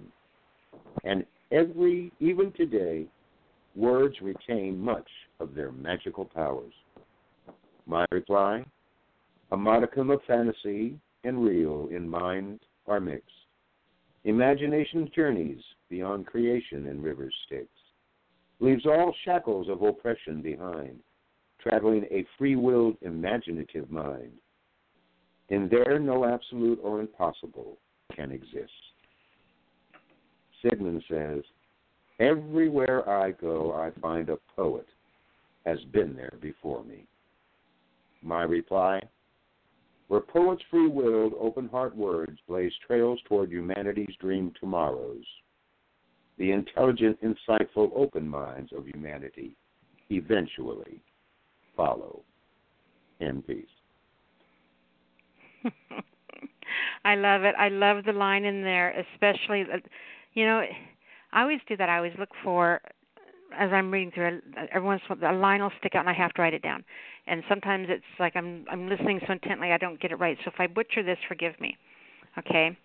But the line in there that really stuck out to me that I thought was just, like I was talking earlier, I think it's just a brilliant line, is because instead of it sucking us in, instead of making us implode into the thought, it explodes with thoughts. Does that make sense? Yes. And it was the line, forgive me if I get it wrong, but it was civilization began when someone threw a word and not a rock. Yes. I love that line. Yeah, and that is his quote. That is a direct quote from Sigmund Freud. Oh, well, screw him. I thought it was yours. How did he steal a line from you? Well, we got to give we got to give the man his due. I mean, true. A lot of therapists in that have gone well beyond what he thought psychotherapy should be. But a lot of his references were pretty common sense observations. And I think that one is a good one. I think that's a good one. As far as what's really funny is there was a place I was working one time, and part of their hiring, was to, they gave us what do I want to call it? They gave us like this hiring test we had to do. Yes. Right, and it was a Sigmund Freud test that was supposed to talk about your personality traits, how you do in groups, kind of, point out what may be your personality flaws, which would be highly illegal nowadays to do something like that. Back then it wasn't. And at the end of it, that we got to see our results, which was kind of cool. But mine said that all of my independence and stubbornness and my inability to see very many shades of gray was due to my mother potty training me, forcing me to try to potty train me too early. Everything in my life stems back to my mom trying to potty train me too early. Wow. Did you get the job? I did, actually. There you go. I did. But it was really funny. I mean, so every time I think of Sigmund Freud, I think about that. It all comes back to the mommy and daddy. Yes, everything always comes back to mommy and daddy with him. Everything. Mm-hmm. Yeah. A lot does come back to mommy and daddy, but a lot of it is self-induced as well. We got to take accountability somewhere. Yeah. All right, sweetheart. Fantastic job with me tonight. I appreciate you being here as always. You're just amazing. And did you give your number out again? Or your Facebook thing out again? Oh, Facebook is just simply Stanley Phillips. You can find me here, of course, on Nyla's Speakeasy Cafe. Blatant plug here. You can also find me in the Outlaw Poets Were in Cahoots anthology. And you can find me in the 2017 and the 2018 World Poetry Open Mic anthologies. And, of course, on other different spoken word venues across all over the place. I'm pretty much everywhere. Oh, we're glad that one of the places that you are is here with us. Appreciate you so much. Appreciate you hanging out with me all night long and hosting with me. So thank you, baby. Oh, always a pleasure, Nyla. Always. Thank you. All right. And we will talk to you next week, okay? Yes, you will. All right, sweetheart. All right, everybody. You have been listening to the Speakeasy Cafe Open Mic Poetry Show, The Sound of Ink. Appreciate you all being here, both callers and listeners alike. And it's been amazing. So we will talk to you next week. I'm going to close the show with a track that's by which one was it? Where is it? Love After Marriage. Love After Marriage. This is Jess Stumpo, and we will talk to you guys next week. Good night, everybody. If I ever go blind, my wife will build in the backyard a life-size model of a rhinoceros, detailed down to the pebbled skin and a mechanical swishing tail. She will produce a giraffe, complete with ladder and safety harness. She will include in our private zoo rabbits, Gila monsters, a pool full of rubber sharks and goldfish, all the dangerous and silent animals of the world I could never otherwise enjoy, and one live billy goat, just to f*** up with me. If I ever lose my hearing, she will purchase 300 chinchillas, lay me down in a small dark room and play club music and Shostakovich as they scamper over my body. She will pour icy water over my head and back during the bassoons in the Nutcracker Suite. She will slap my stupid face if I ask for the Murder City Devils, and as for Gardell's Tango por una cabeza or Buena by Morphine, for some things there are no words. If I ever lose my sense of direction, it will be absolutely no different than now, and she'll still be the one holding the map on road trips. This is Love After Marriage. If she sends me to the store and has only written cereal on the grocery list, I know which one is her favorite, and that she will invariably have wanted something different by the time I get home. This is what it is to be psychic after marriage. Sometimes she tells me I am so damn hot, and that means sleeping on the couch, because really, I'm so damn hot. This is the revocation of metaphor after marriage. So keep your roses red, your violets blue, keep your angels singing, your stars shining, keep your poetry. You don't marry someone for their poetry. You marry them for showing you all the white space that remains, for being okay with never filling it all.